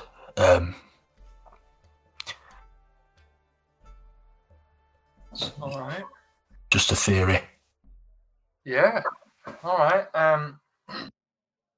Shall we go get Saride and Grizz and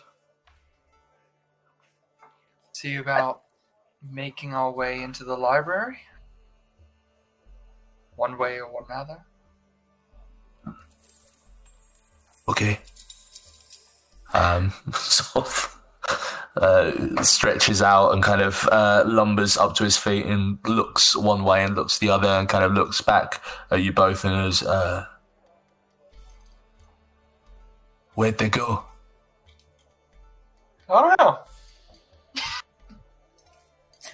I just heard Sarai say something along the lines of shit and rush out the door, which can honestly mean a lot of things. Nods. Grizz is my new bathroom buddy. Nods solemnly and starts walking out the door. Yeah.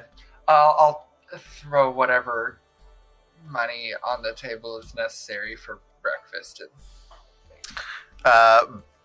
Benedict comes over and the server that's been riding him picks up, starts cleaning up.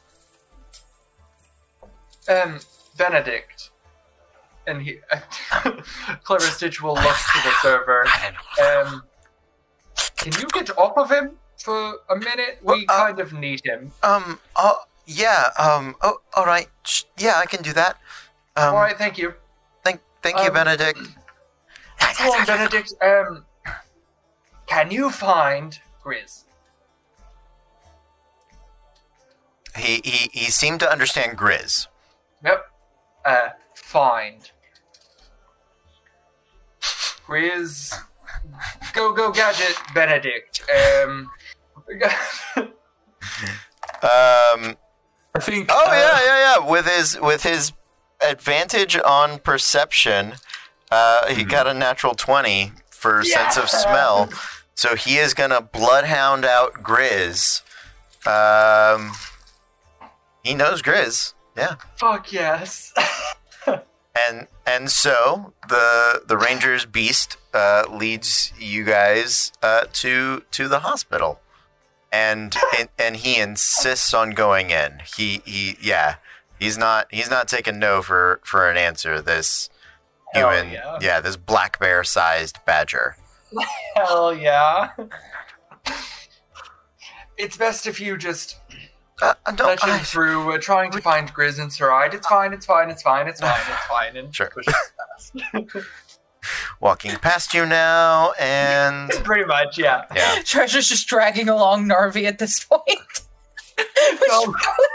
Narvi goes to the desk and goes, "Hello, my name is Narvi." It's kind of just starts a conversation. Sure, and the receptionist is like, "Oh, you're gonna have to wait. We have some other people ahead of you. But you know what? I'll see if I can fast track you in to be seen as soon as possible. Here, let's take your vitals." And she'll kind of fine. This is fine. This is his happy face. He's doing great. She looks at Treasure like, are you sure? And she's like reaching for his neck to feel for a pulse. Look, I think he kind of looks down and kind of like looks down at the hand and kind of just dodges kind of out of the way. Oh, all right, okay. If you say so, yeah, that's nice to meet you, Narvi. I'm Mimi. Looks at Treasure and goes, "Okay," and continues to walk towards where the badger went. All right. You guys walk in. Benedict leads you in on, Saride and Grizz and Screebers. Everybody cleaning up the blood and things of the rest of it. Sarai's there tending to her dad. He is asleep. He's out. He's been through a lot. So it'll be a day or so before he's able to be worth anything in a conversation. But yeah, you guys are mostly cleaned up at this point, I would say, given the travel time it takes Benedict to sniff you out. So, Benedict, what are you doing here? You're supposed to be working. Somebody's going to pay our bills. And he kind of side thumps Clever Stitch. We had to find you all one way or another, and it was going to be more important than Bloodhound Benedict or nothing. Is everything all right? So, yeah, we have a plan. We have an idea. Plan is good. Giant, anti-dragon, the Forge. Make it anti-dragon, then we don't have to start war or unleash dragons. That sounds like a pretty good and well thought out plan. I mean, it's not, but, it's the beginning of a plan. It's the beginning and end of a plan. You figured out point A and point C. For Now us, we just it's a masterpiece. That's and in order to find out information, Narvi, because we were thinking that we might have to go to the library, and apparently you need 1 million gold. And Narvi knew of some people that might have a different way in if we ally ourselves with them temporarily. Are we talking ice? Bro, I hope so. You see, for the first time, like a sort of very thin-lipped smile start to come from Narvi and goes,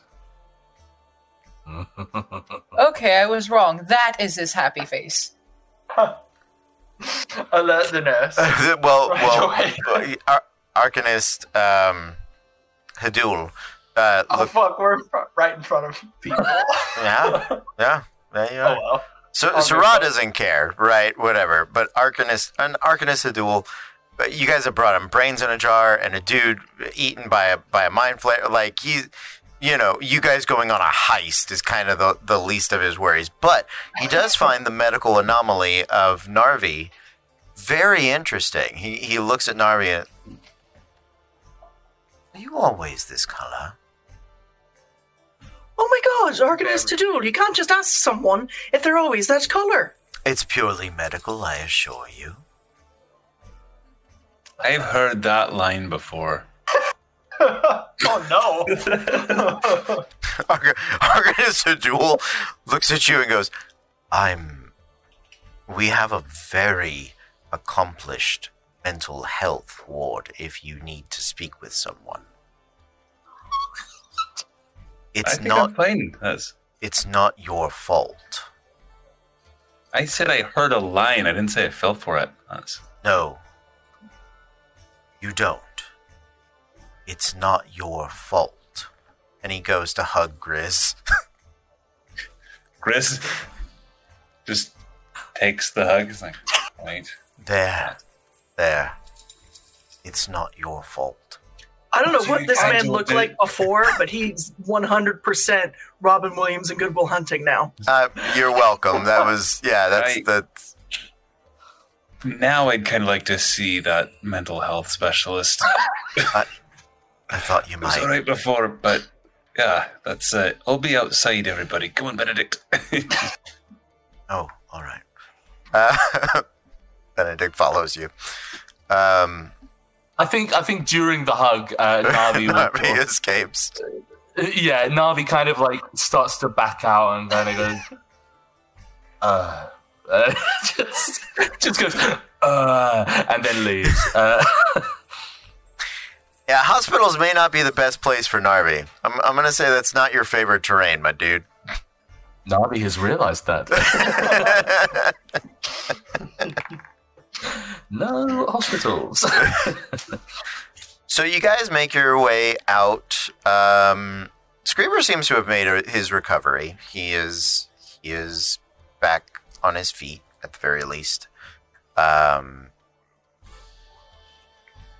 You guys make your way. Definitely happy to see him. Hi. How are you feeling, Screamers? You look a lot better. I didn't have a squid in me, so you know. That's definitely beneficial. Yeah. And Treasure takes a moment, squid in it. And then it hits her what Sarai ran out the door about.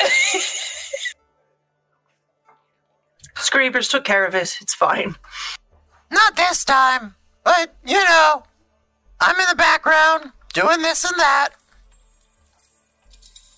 He has to go deliver a baby in the parking lot real quick.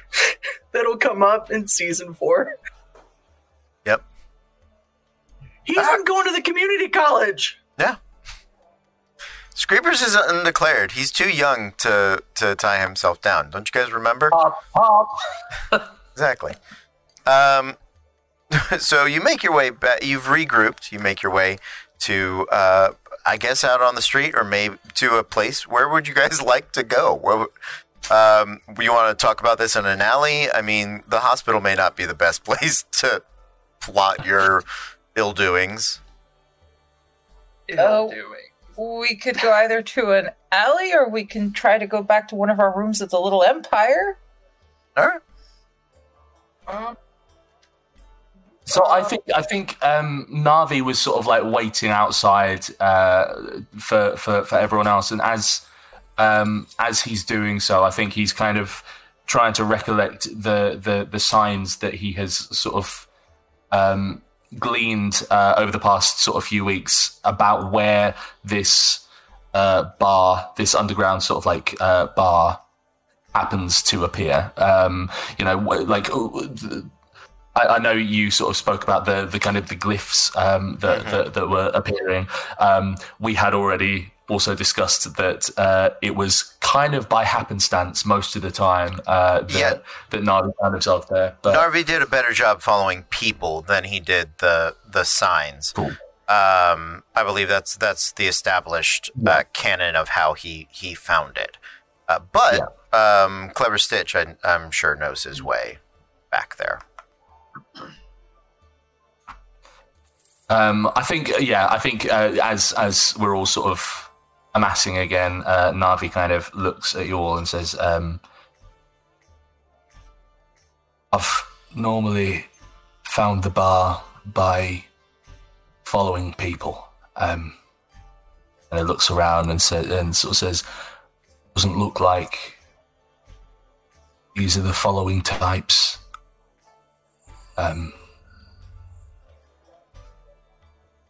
But maybe we could try to find the bar. I know who we're looking for, but I don't know how to. Kind of looks around again and looks at you all again with a slightly helpless sort of face on splayed fish hands.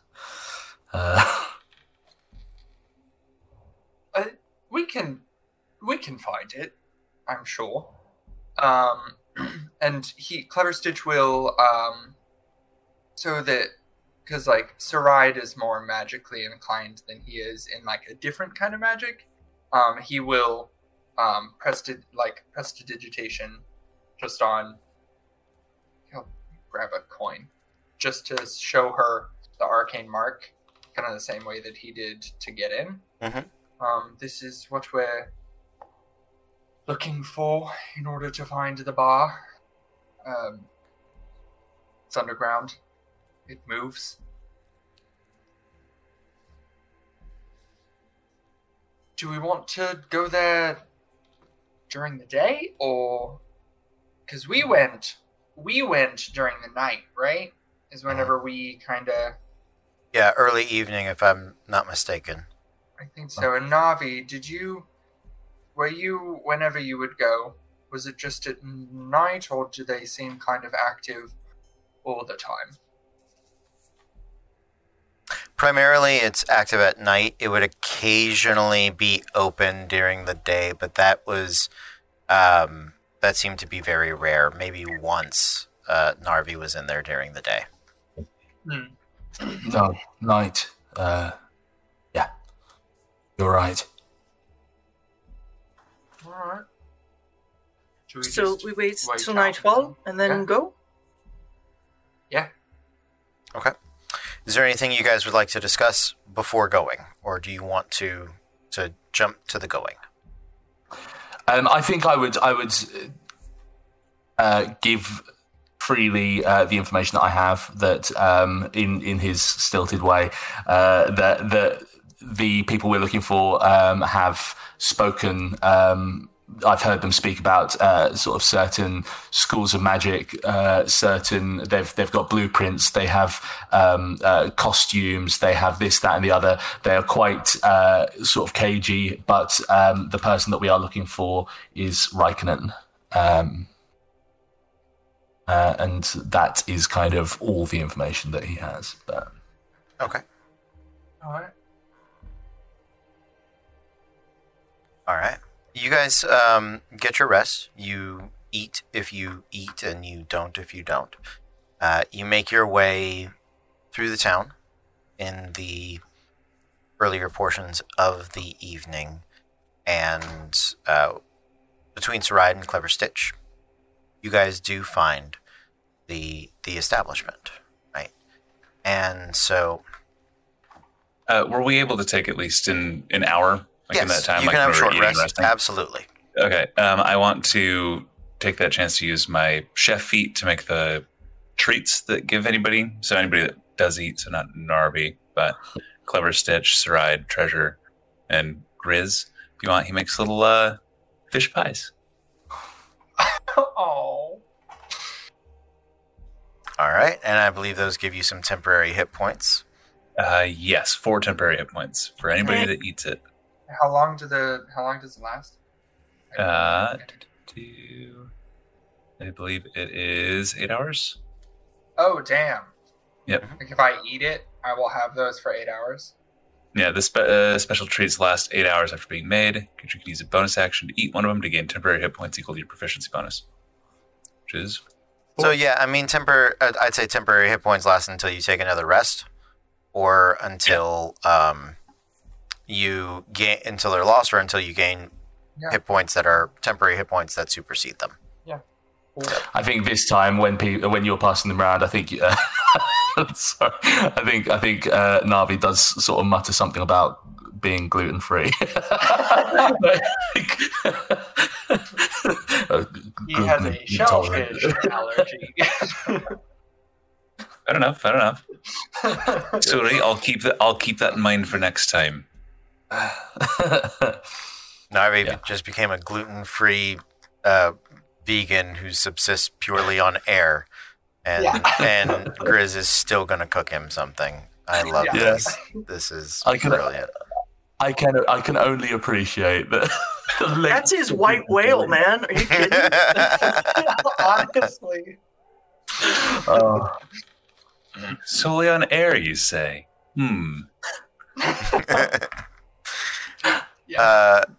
So you guys do. It is not in the same place as it was last time. It is, again, in the back behind what initially looks to be sort of a stables area. You do make your way in. It is clearly an illusion that has, been cast over the area. There is the doorman who does recognize you and actually forces you to pay for everybody this time. So I got that for us. there you go. Five gold. And the badger, so 6. There you go. That's fine. That's fine. I was cheeky the last time I was here. I can be good once in a while. Did you forget to pick up your tips again?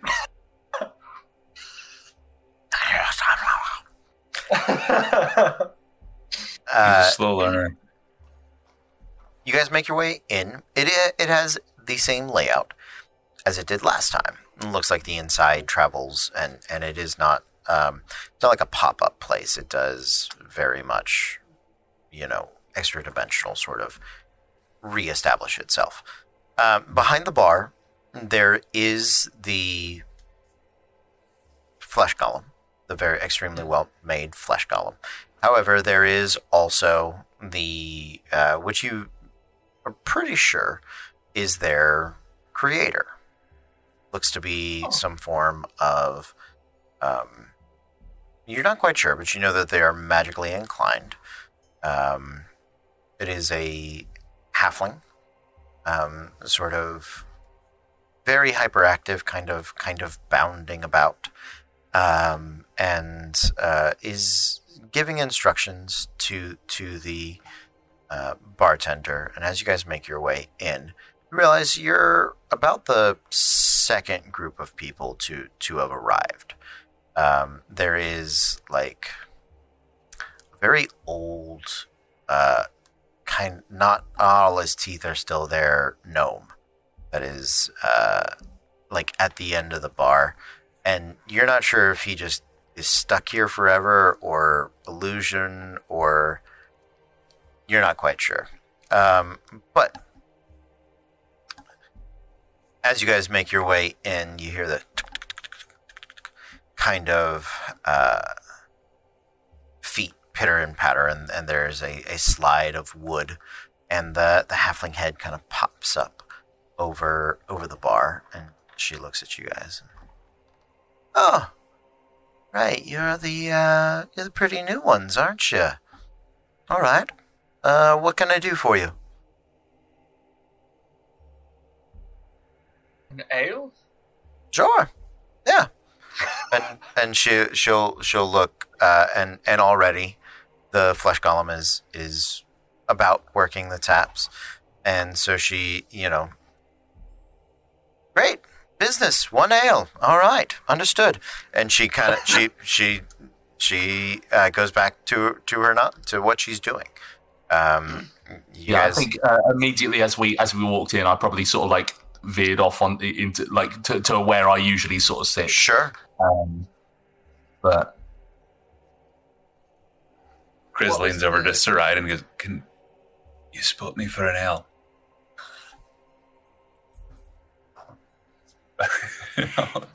Can I guess a bottle of wine and an ale, please? Yeah, the flesh column will set about gathering those things. Hey, Serving, thank you. yeah. Oh, that bottle's hers, and she is very. Oh, no. Okay. he just grabbed the ale. Don't worry. Yeah. It's just that it's so big because of his dwarf hands. And you jump. What was the? I know that you said it earlier, but what was the name of the dude that we're looking for? Raikkonen. Raikkonen. Oh, yeah. Okay, thank you. Question for you, actually. We are looking for one of my, and he will look to where Narvi went and just kind of, him over there. One of his friends, Raikkonen. Have you seen him around recently? She, as when you say Raikkonen, she sort of spits and like laughs, and it comes up out of her nose, and she's sitting there. Oh, I hate when that happens. Oh, that's awful. What? Right. All right, I have to see this. Who is this? All right, and she kicks over her stool and climbs back up, and him, and she points at Narvi. Is that who you said was Raikkonen's friend? In acquaintance, friend. Sure. Raikkonen Yeah. doesn't have friends, darling. I mean, he is a friendly type. I can tell. You get a lot further on this one if you're just honest with me, because that's not working. Yeah. All right. We heard from Raikkonen's friend that Raikkonen is planning something, and we want in, and we want to find him and find more information. Make a persuasion check. During this time, Treasure wants to order some hard spirits. Yeah, the flesh column absolutely is bartending with far more attentiveness and skill than her maker, right? Like she does her job well. So I rolled an 18 for an 18. For an 18. Okay.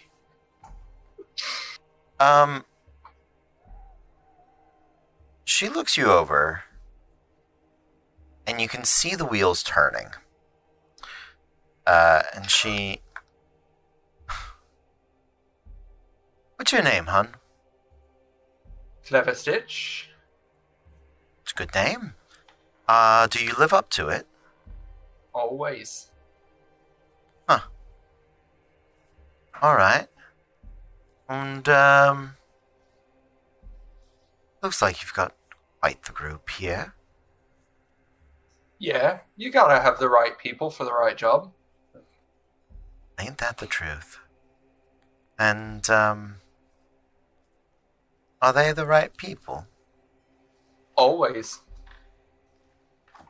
Grizz is currently playing sort of tug of war with a piece of the leftover squid with Benedict. Ew.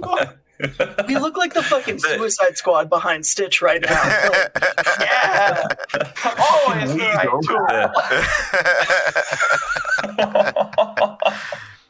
tool. And she sort of, all right. What does your friend know about Raikkonen? That he's a bit cagey. but that he's been thorough in his planning so far. That he seems to have the pieces put together, but I'm not sure that he has the team put together for it. That's what we're bringing to the table, you see.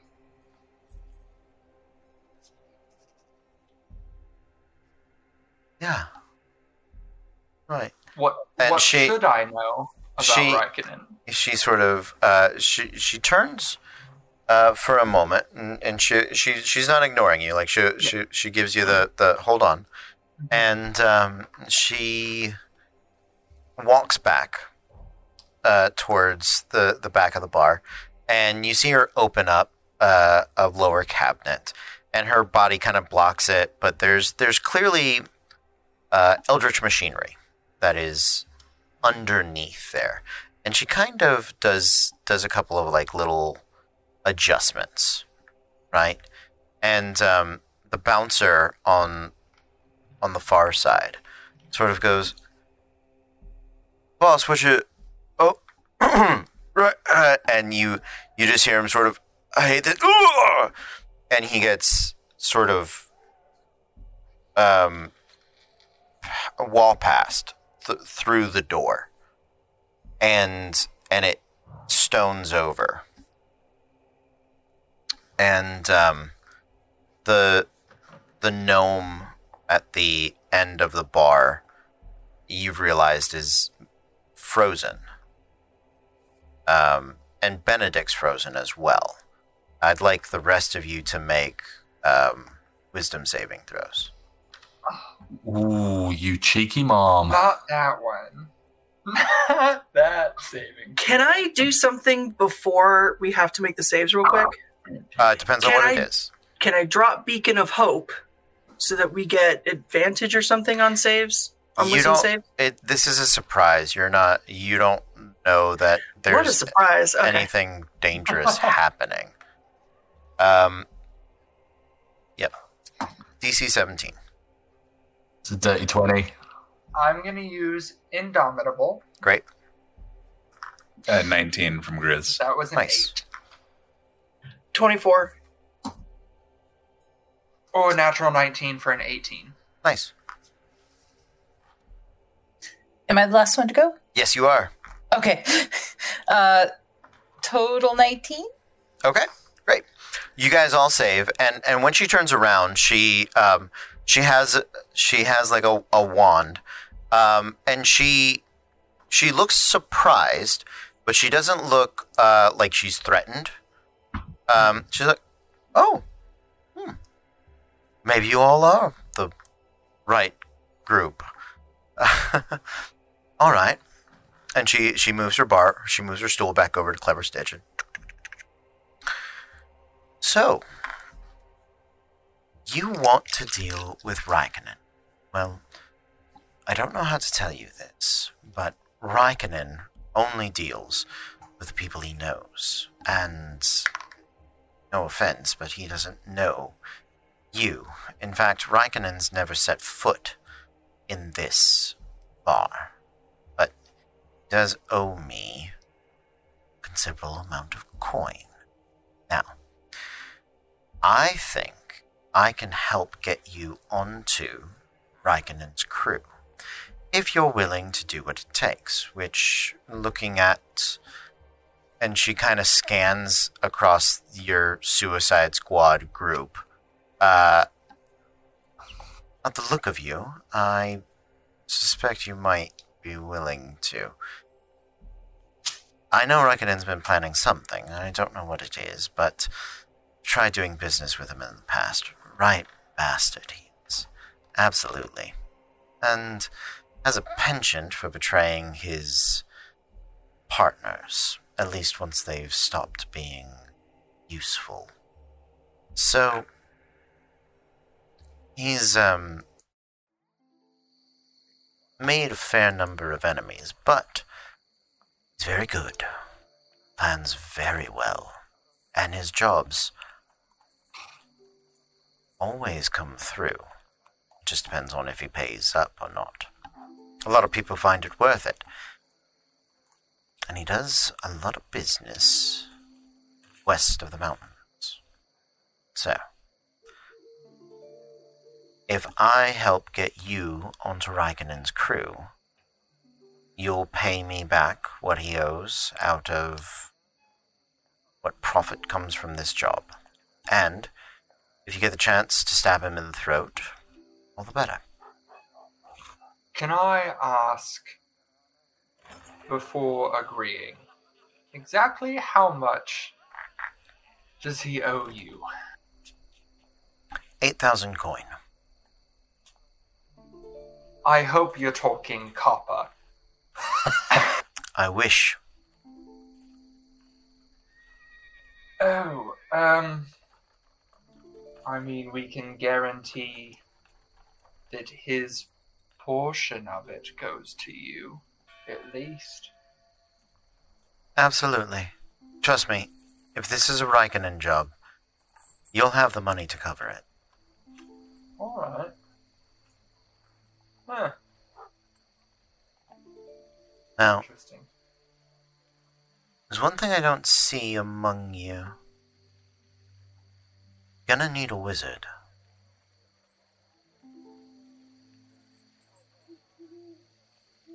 Alright. We can figure that out. Good. So, we'll need to make some arrangements for Raikonen's current crew to come indisposed over the next week. I know his timeline's coming short.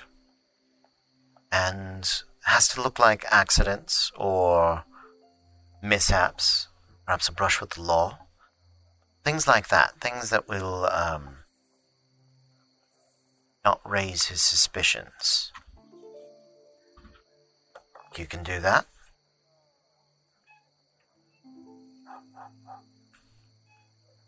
Sure. In for a penny, in for a pound, right? Well, that's how you're going to get onto his crew. Alright. His crew slowly disappears. I vouch for you all. I'll put the words out that there's good talent in town. You'll frequent here. Navi's already set himself up as a regular. And oh, thank you for the raid. Thank you all. Welcome, welcome. Once they're out of the way, he'll be desperate. And he's been working on this job for a long time. Won't want to walk away from it. So, hopefully, he'll be so desperate that he'll take on newcomers onto his crew. Alright. And he will look to the rest of the group and see anyone else's opinions.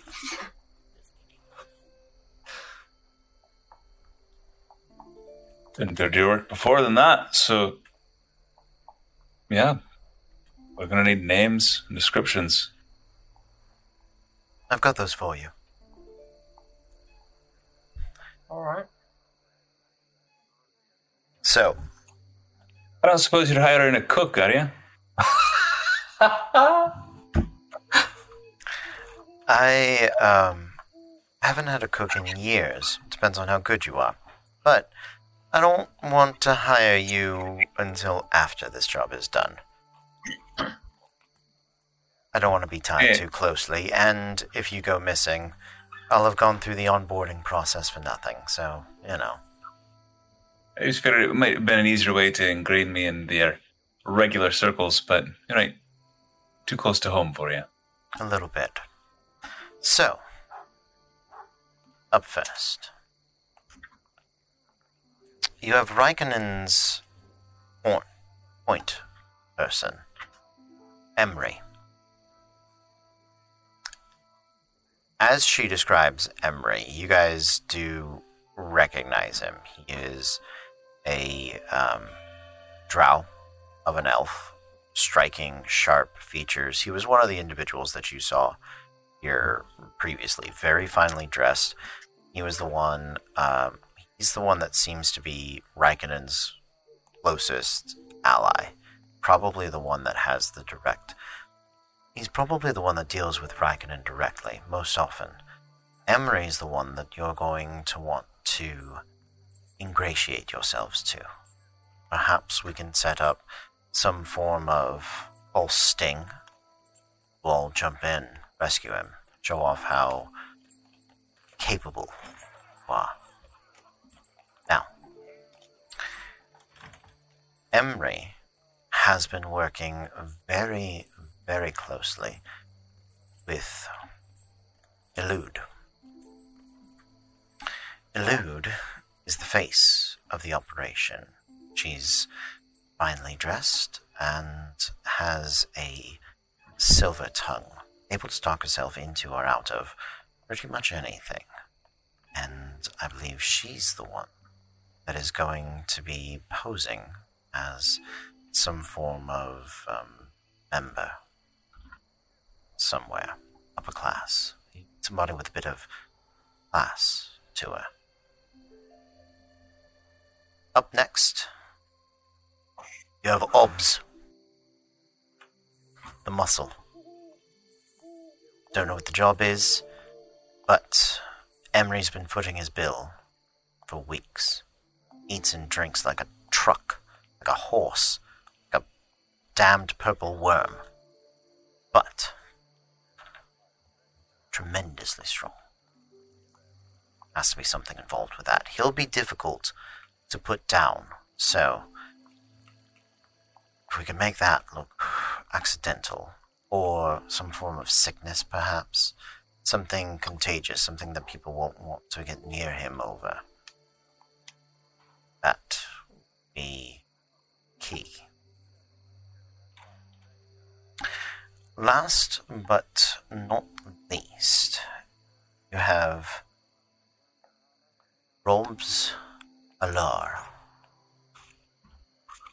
He is the wizard that I mentioned. Arcane spellcaster. Pretty high order.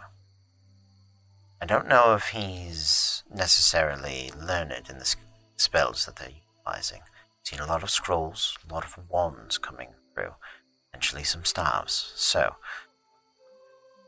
whatever it is, definitely arcane spellcaster. Somebody skilled, able to work through some magic. Right? Now, Robs has a bit of a gambling problem, and we might be able to use that to our advantage.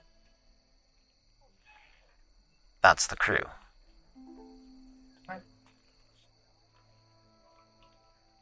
And she gives us a physical description for each of these people as well, right? Yes. You don't have to. Absolutely. Right now. Yeah. Okay. Absolutely. Yeah. Emery. She gives. I had the physical description for Emery. The rest of them I will develop and come up with for you guys. You're good. So, you think you can fill those roles? Absolutely. That was Matthew. Yeah, I got it. Yeah, easy peasy. Good. Now, you have to be aware, there's always some bit of last-minute hitch Raikkonen likes to throw at his crews. So, he does it to keep them off balance, to keep them from doing the job without him. He's usually present, but at this point, only Emery would know if he was. So. Alright.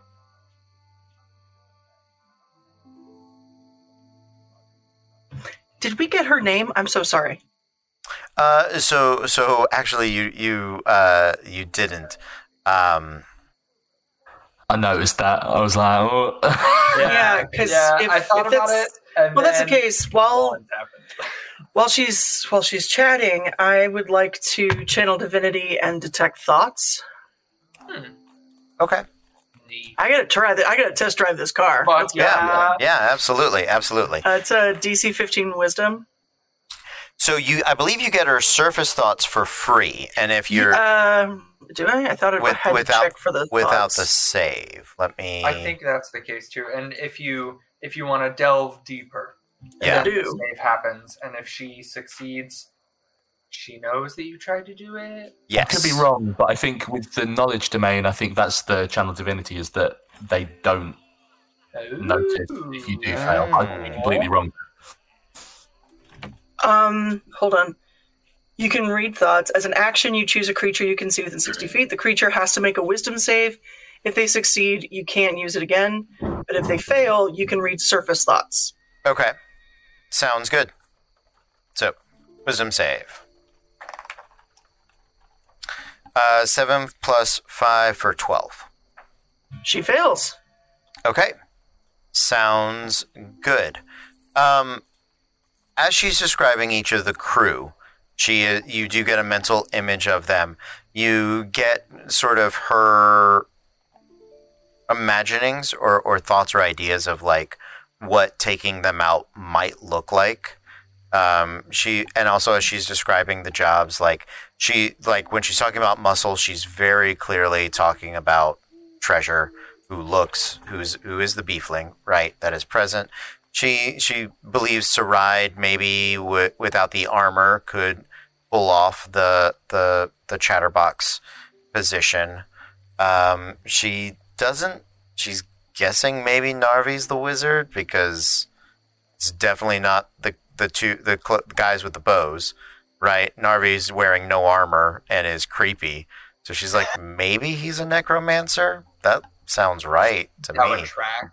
Yeah, so she's kind of put him in that role, and in her mind, because she can see the bow on Clever Stitch wherever they are, and she's just kind of picturing like an alley, him being like up on a roof, maybe as a lookout, helping protect for the twist, She doesn't really have a spot in mind for Grizz and the Badger, but she's like, it's better to have. She definitely has the thought it's better to have more of them to cover whatever Raikkonen is going to throw.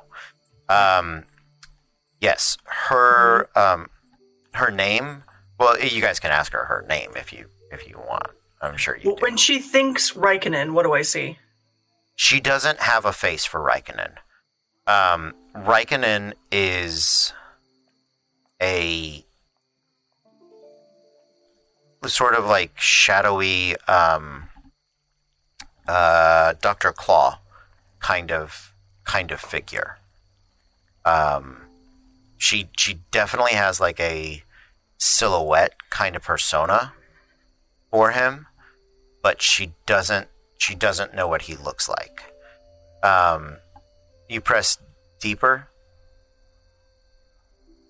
I'd like to. I don't know that I can. I mean, well, so this is mostly surface, right? Right. The channel divinity doesn't say that I can. I mean, it's the spell, isn't it? I'm just reading what D&D Beyond says. You're good. That's, yeah, I'd love to. I'd love to absolutely, finger bang this chick's mind. But okay. we're gonna look it up because just to make sure I know what's happening here because it's new. So channel divinity. There's that. Read thoughts. Read thoughts. Access the creature's mind as you command it as an action. Choose one creature within 60 feet of you. Wisdom saving throw. Succeeds. If the creature fails to save, you can read surface thoughts. Reflecting its current emotions, what it's actively thinking about, when it's within 60 feet of you, and lasts for 1 minute. So you can't... So this, unlike the spell, you can't probe deeper. But like the spell, if you ask questions, you can draw to the surface things that she is. You can make her think about things, essentially. yeah, I'm going to keep it up while they keep talking. Okay. So, Go ahead. So, where do you think we should begin? I think we do Emery somewhere in the middle. I think we first remove Obs. It's a bit dumb, and Muscle would probably be the easiest for Raikkonen to want to replace. Probably isn't specialized role, I would suspect. So Yeah. I think orbs and then the face. all right. Probably last would be the wizard. Okay. Sounds good. So Emery just before. Yeah. See if we can make some contacts with the different colleges, with the schools. See if we can get them to at least fake a bit of some way. Not much of a constabulary, but they do seem to regulate themselves. Hint. So, that might be something. Alright, sounds good. As you're following her thoughts, and your minute is nearing its end, she does picture and think of a couple of elven headmasters that you think are run the school in some way. This will last longer because it didn't say that it wouldn't. Okay. But it says I get a free use of suggestion. It says during that time. This effect lasts for 1 minute. During that time, you can use your action to end this effect and cast suggestion on the creature without expending a spell slot. Target automatically fails the saving throw against the spell. So if you would like to use suggestion at this point, you can. Yeah. Just be honest. Oh, that's a good suggestion. Okay. Of course. Don't have any reason to want to mislead you, actually. Doing me a bit of a favor. Fair enough. Alright, whenever... What sort of timeline do we think would work for this? I think we've got till the 1st. Usually, changing of the season, Raikkonen will, most likely head west. Dragonopolis, probably, unless he heads to the Isles. Interesting. Alright.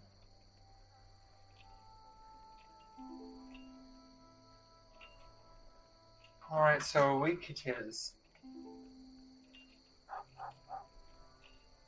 Thank you for your help. You're welcome. Where do we find Obs? Obs comes in here and drinks most nights, and as soon as I drop the dilation spell, he'll probably be in here within a couple of hours. But can't do it here. Needs to be far from this place.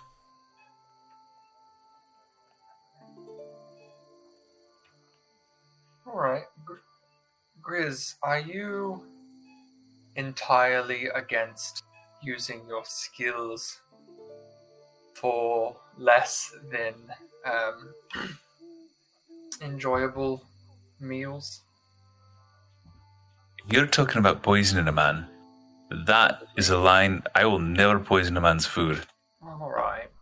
I realize that's the easy route. I knew I'd be asked at some point. Didn't realize it would come up so soon. I didn't either. To be fair, I've never asked somebody to poison someone else's food before, and I don't feel great doing it. What if it's not poisoning, but rather cooking with ingredients that are maybe just a little far gone. That's worse, and you know it. You are insulting the spirit of what it is I do. I will stab a man a dozen times in the back before I poison his food meal. Fair enough. Had to ask. Listen, if there's anything that's put me down on my ass, it's a bad souffle. And it's never come from me. What if someone else poisoned something that you'd worked on? You are bending rules here. Like Beckham. But I mean, I would never want to insult your integrity, because God knows someone here has to have some. Look, if we stop talking about it, I've got what they call plausible deniability. Exactly. If any of you ever poison anything I make, I better not find out about it. That's the rule. What if this man had a fall? Then the floor is in trouble. We're thinking a long fall. Oh, well, that's a whole nother story. I just say, again, from personal experience, because gauging by her description of this man, I may have once or twice back home hit the ground and cracked the marble. We're not going to talk about it. Yeah. Well, if we want to keep him out of commission for a week or two, it'll just have to be a little extreme. Whether that's get him sick, break his legs. I had a brilliant idea. I look at all of you and go, we're not killing him. I'd rather do that than poison him. I had a brilliant idea. What if we post up something that there's like an eating contest, and then Grizz, you get to cook as much as you want, and it can be as fattening and as weird and disturbing as you want. And first prize is everything you've eaten is free. Otherwise, they have to pay for everything. So it's like the ultimate dim sum. And this dim son of a bitch will just wander in, start eating, and because he doesn't have the coin, he'll just keep eating and eating and eating till he either explodes or makes himself sick. But definitely he's going to be out of commission for a while. Where would we get the money for all those ingredients? I've got money. Fine. We're fine. Let's think about how much you're saving by not having to hire a cook for this. I like this plan. Although I don't know what you're talking about, but cooking like weird ingredients and he takes a bite of the octopus that he had cooked like earlier. Please don't. Please don't. We know where that's been. You weren't complaining about it with the pie earlier. This is how we find out Grizz becomes a mind flayer. What did you do? What was in the pie? What's in the pie? I thought you did. This was clearly in the pie. It was fish pie after I took an octopus. She vomits. She just straight up vomits. Navi, I know you suggested killing the man. The only reason why I'm a little hesitant is that if we have to do that for someone else, I don't want all three of them to mysteriously get murdered in the streets. And then suddenly a new crew has appeared, ready to be hired. If we have to kill any of them, it makes most sense with the gambler. Yeah, that's true. Just some debt collecting gone wrong.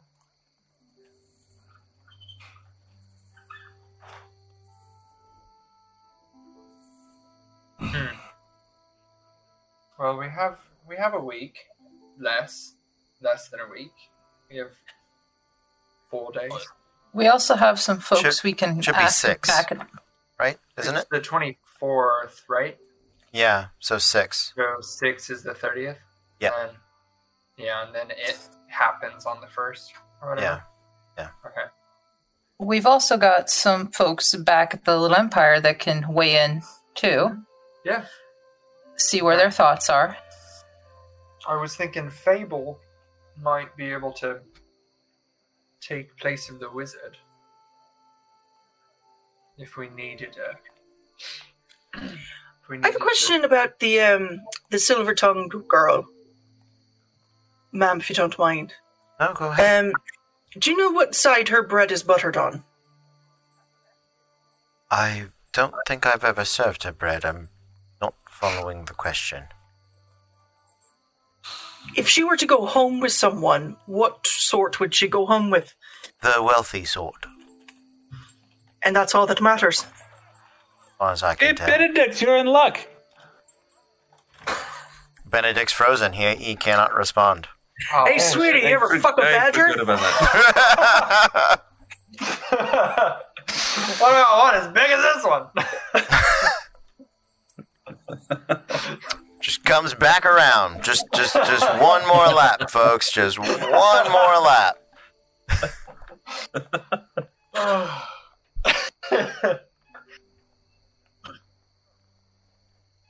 And he'll look to the bartender again.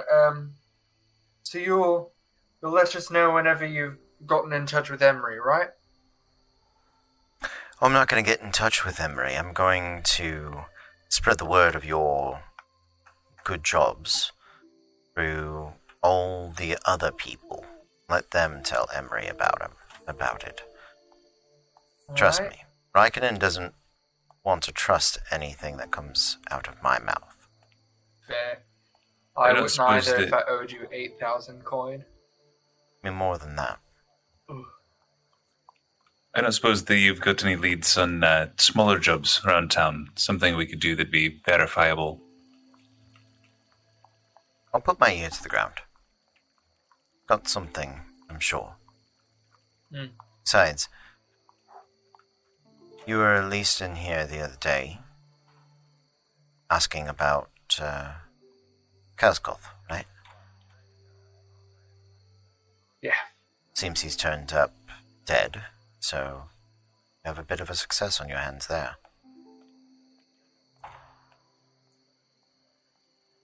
Yeah.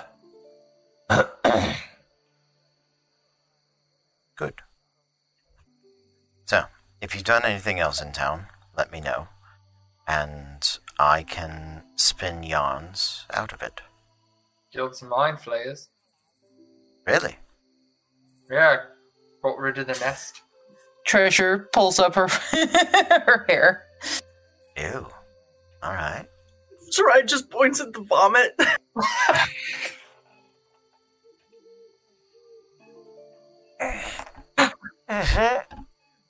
If you unfreeze the badger, he'll clean it up for you. She just prestidigitates it away. Yeah. Yeah. So no, she's not watching a badger. Over the top. Yeah, no, or not. So I found some cards. you finally found the cards you were looking for. the very thin-lipped smile sort of comes up again. Mm-hmm. All I'm picturing is I found my marbles from Hook. No, because that's nice. Yeah, that is kind of This- Lost me marbles.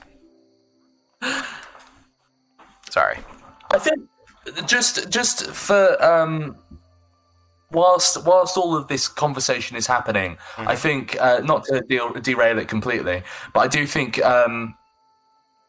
knowing that there is some form of kind of information in these cards, I think whilst the information about sort of big mechanical things and sort of like espionage and all of this kind of stuff is happening, Na'vi tries to kind of concentrate on the cards and try and shuffle and puts one down on the table as if to kind of see if he can glean any information from it.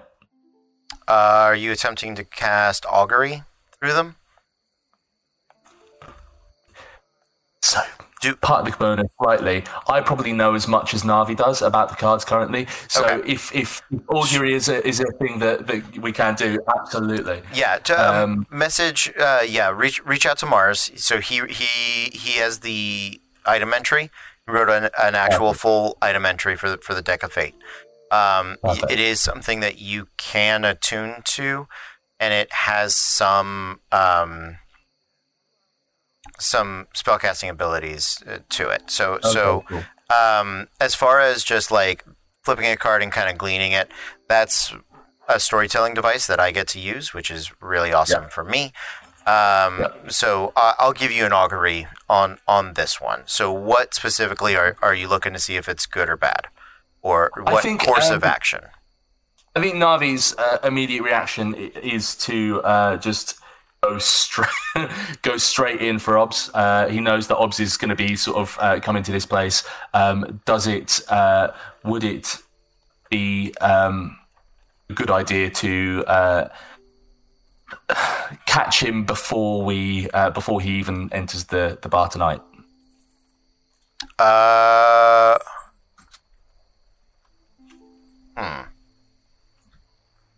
I'm gonna say whoa.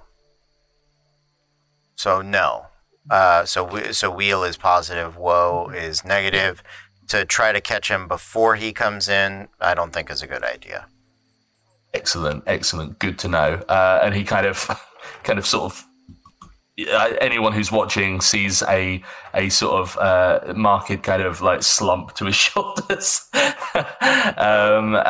as he is, it's a real kind of, oh, right, okay, great. And he sort of enters the conversation again, probably at the point where he says, "Should we drop him from a high height?" Yeah. Sorry, just to completely derail for a second.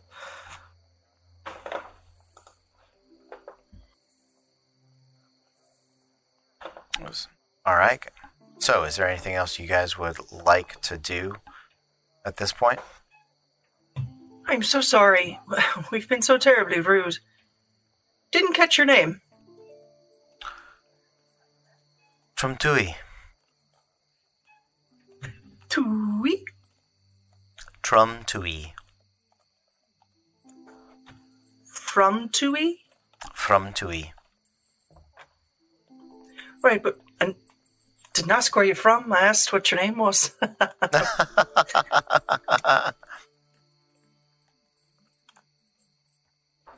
I used to be a bard. I used to be good at this. Where's my life gone?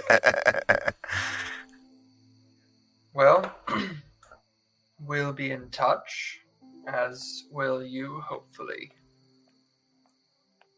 Sounds good.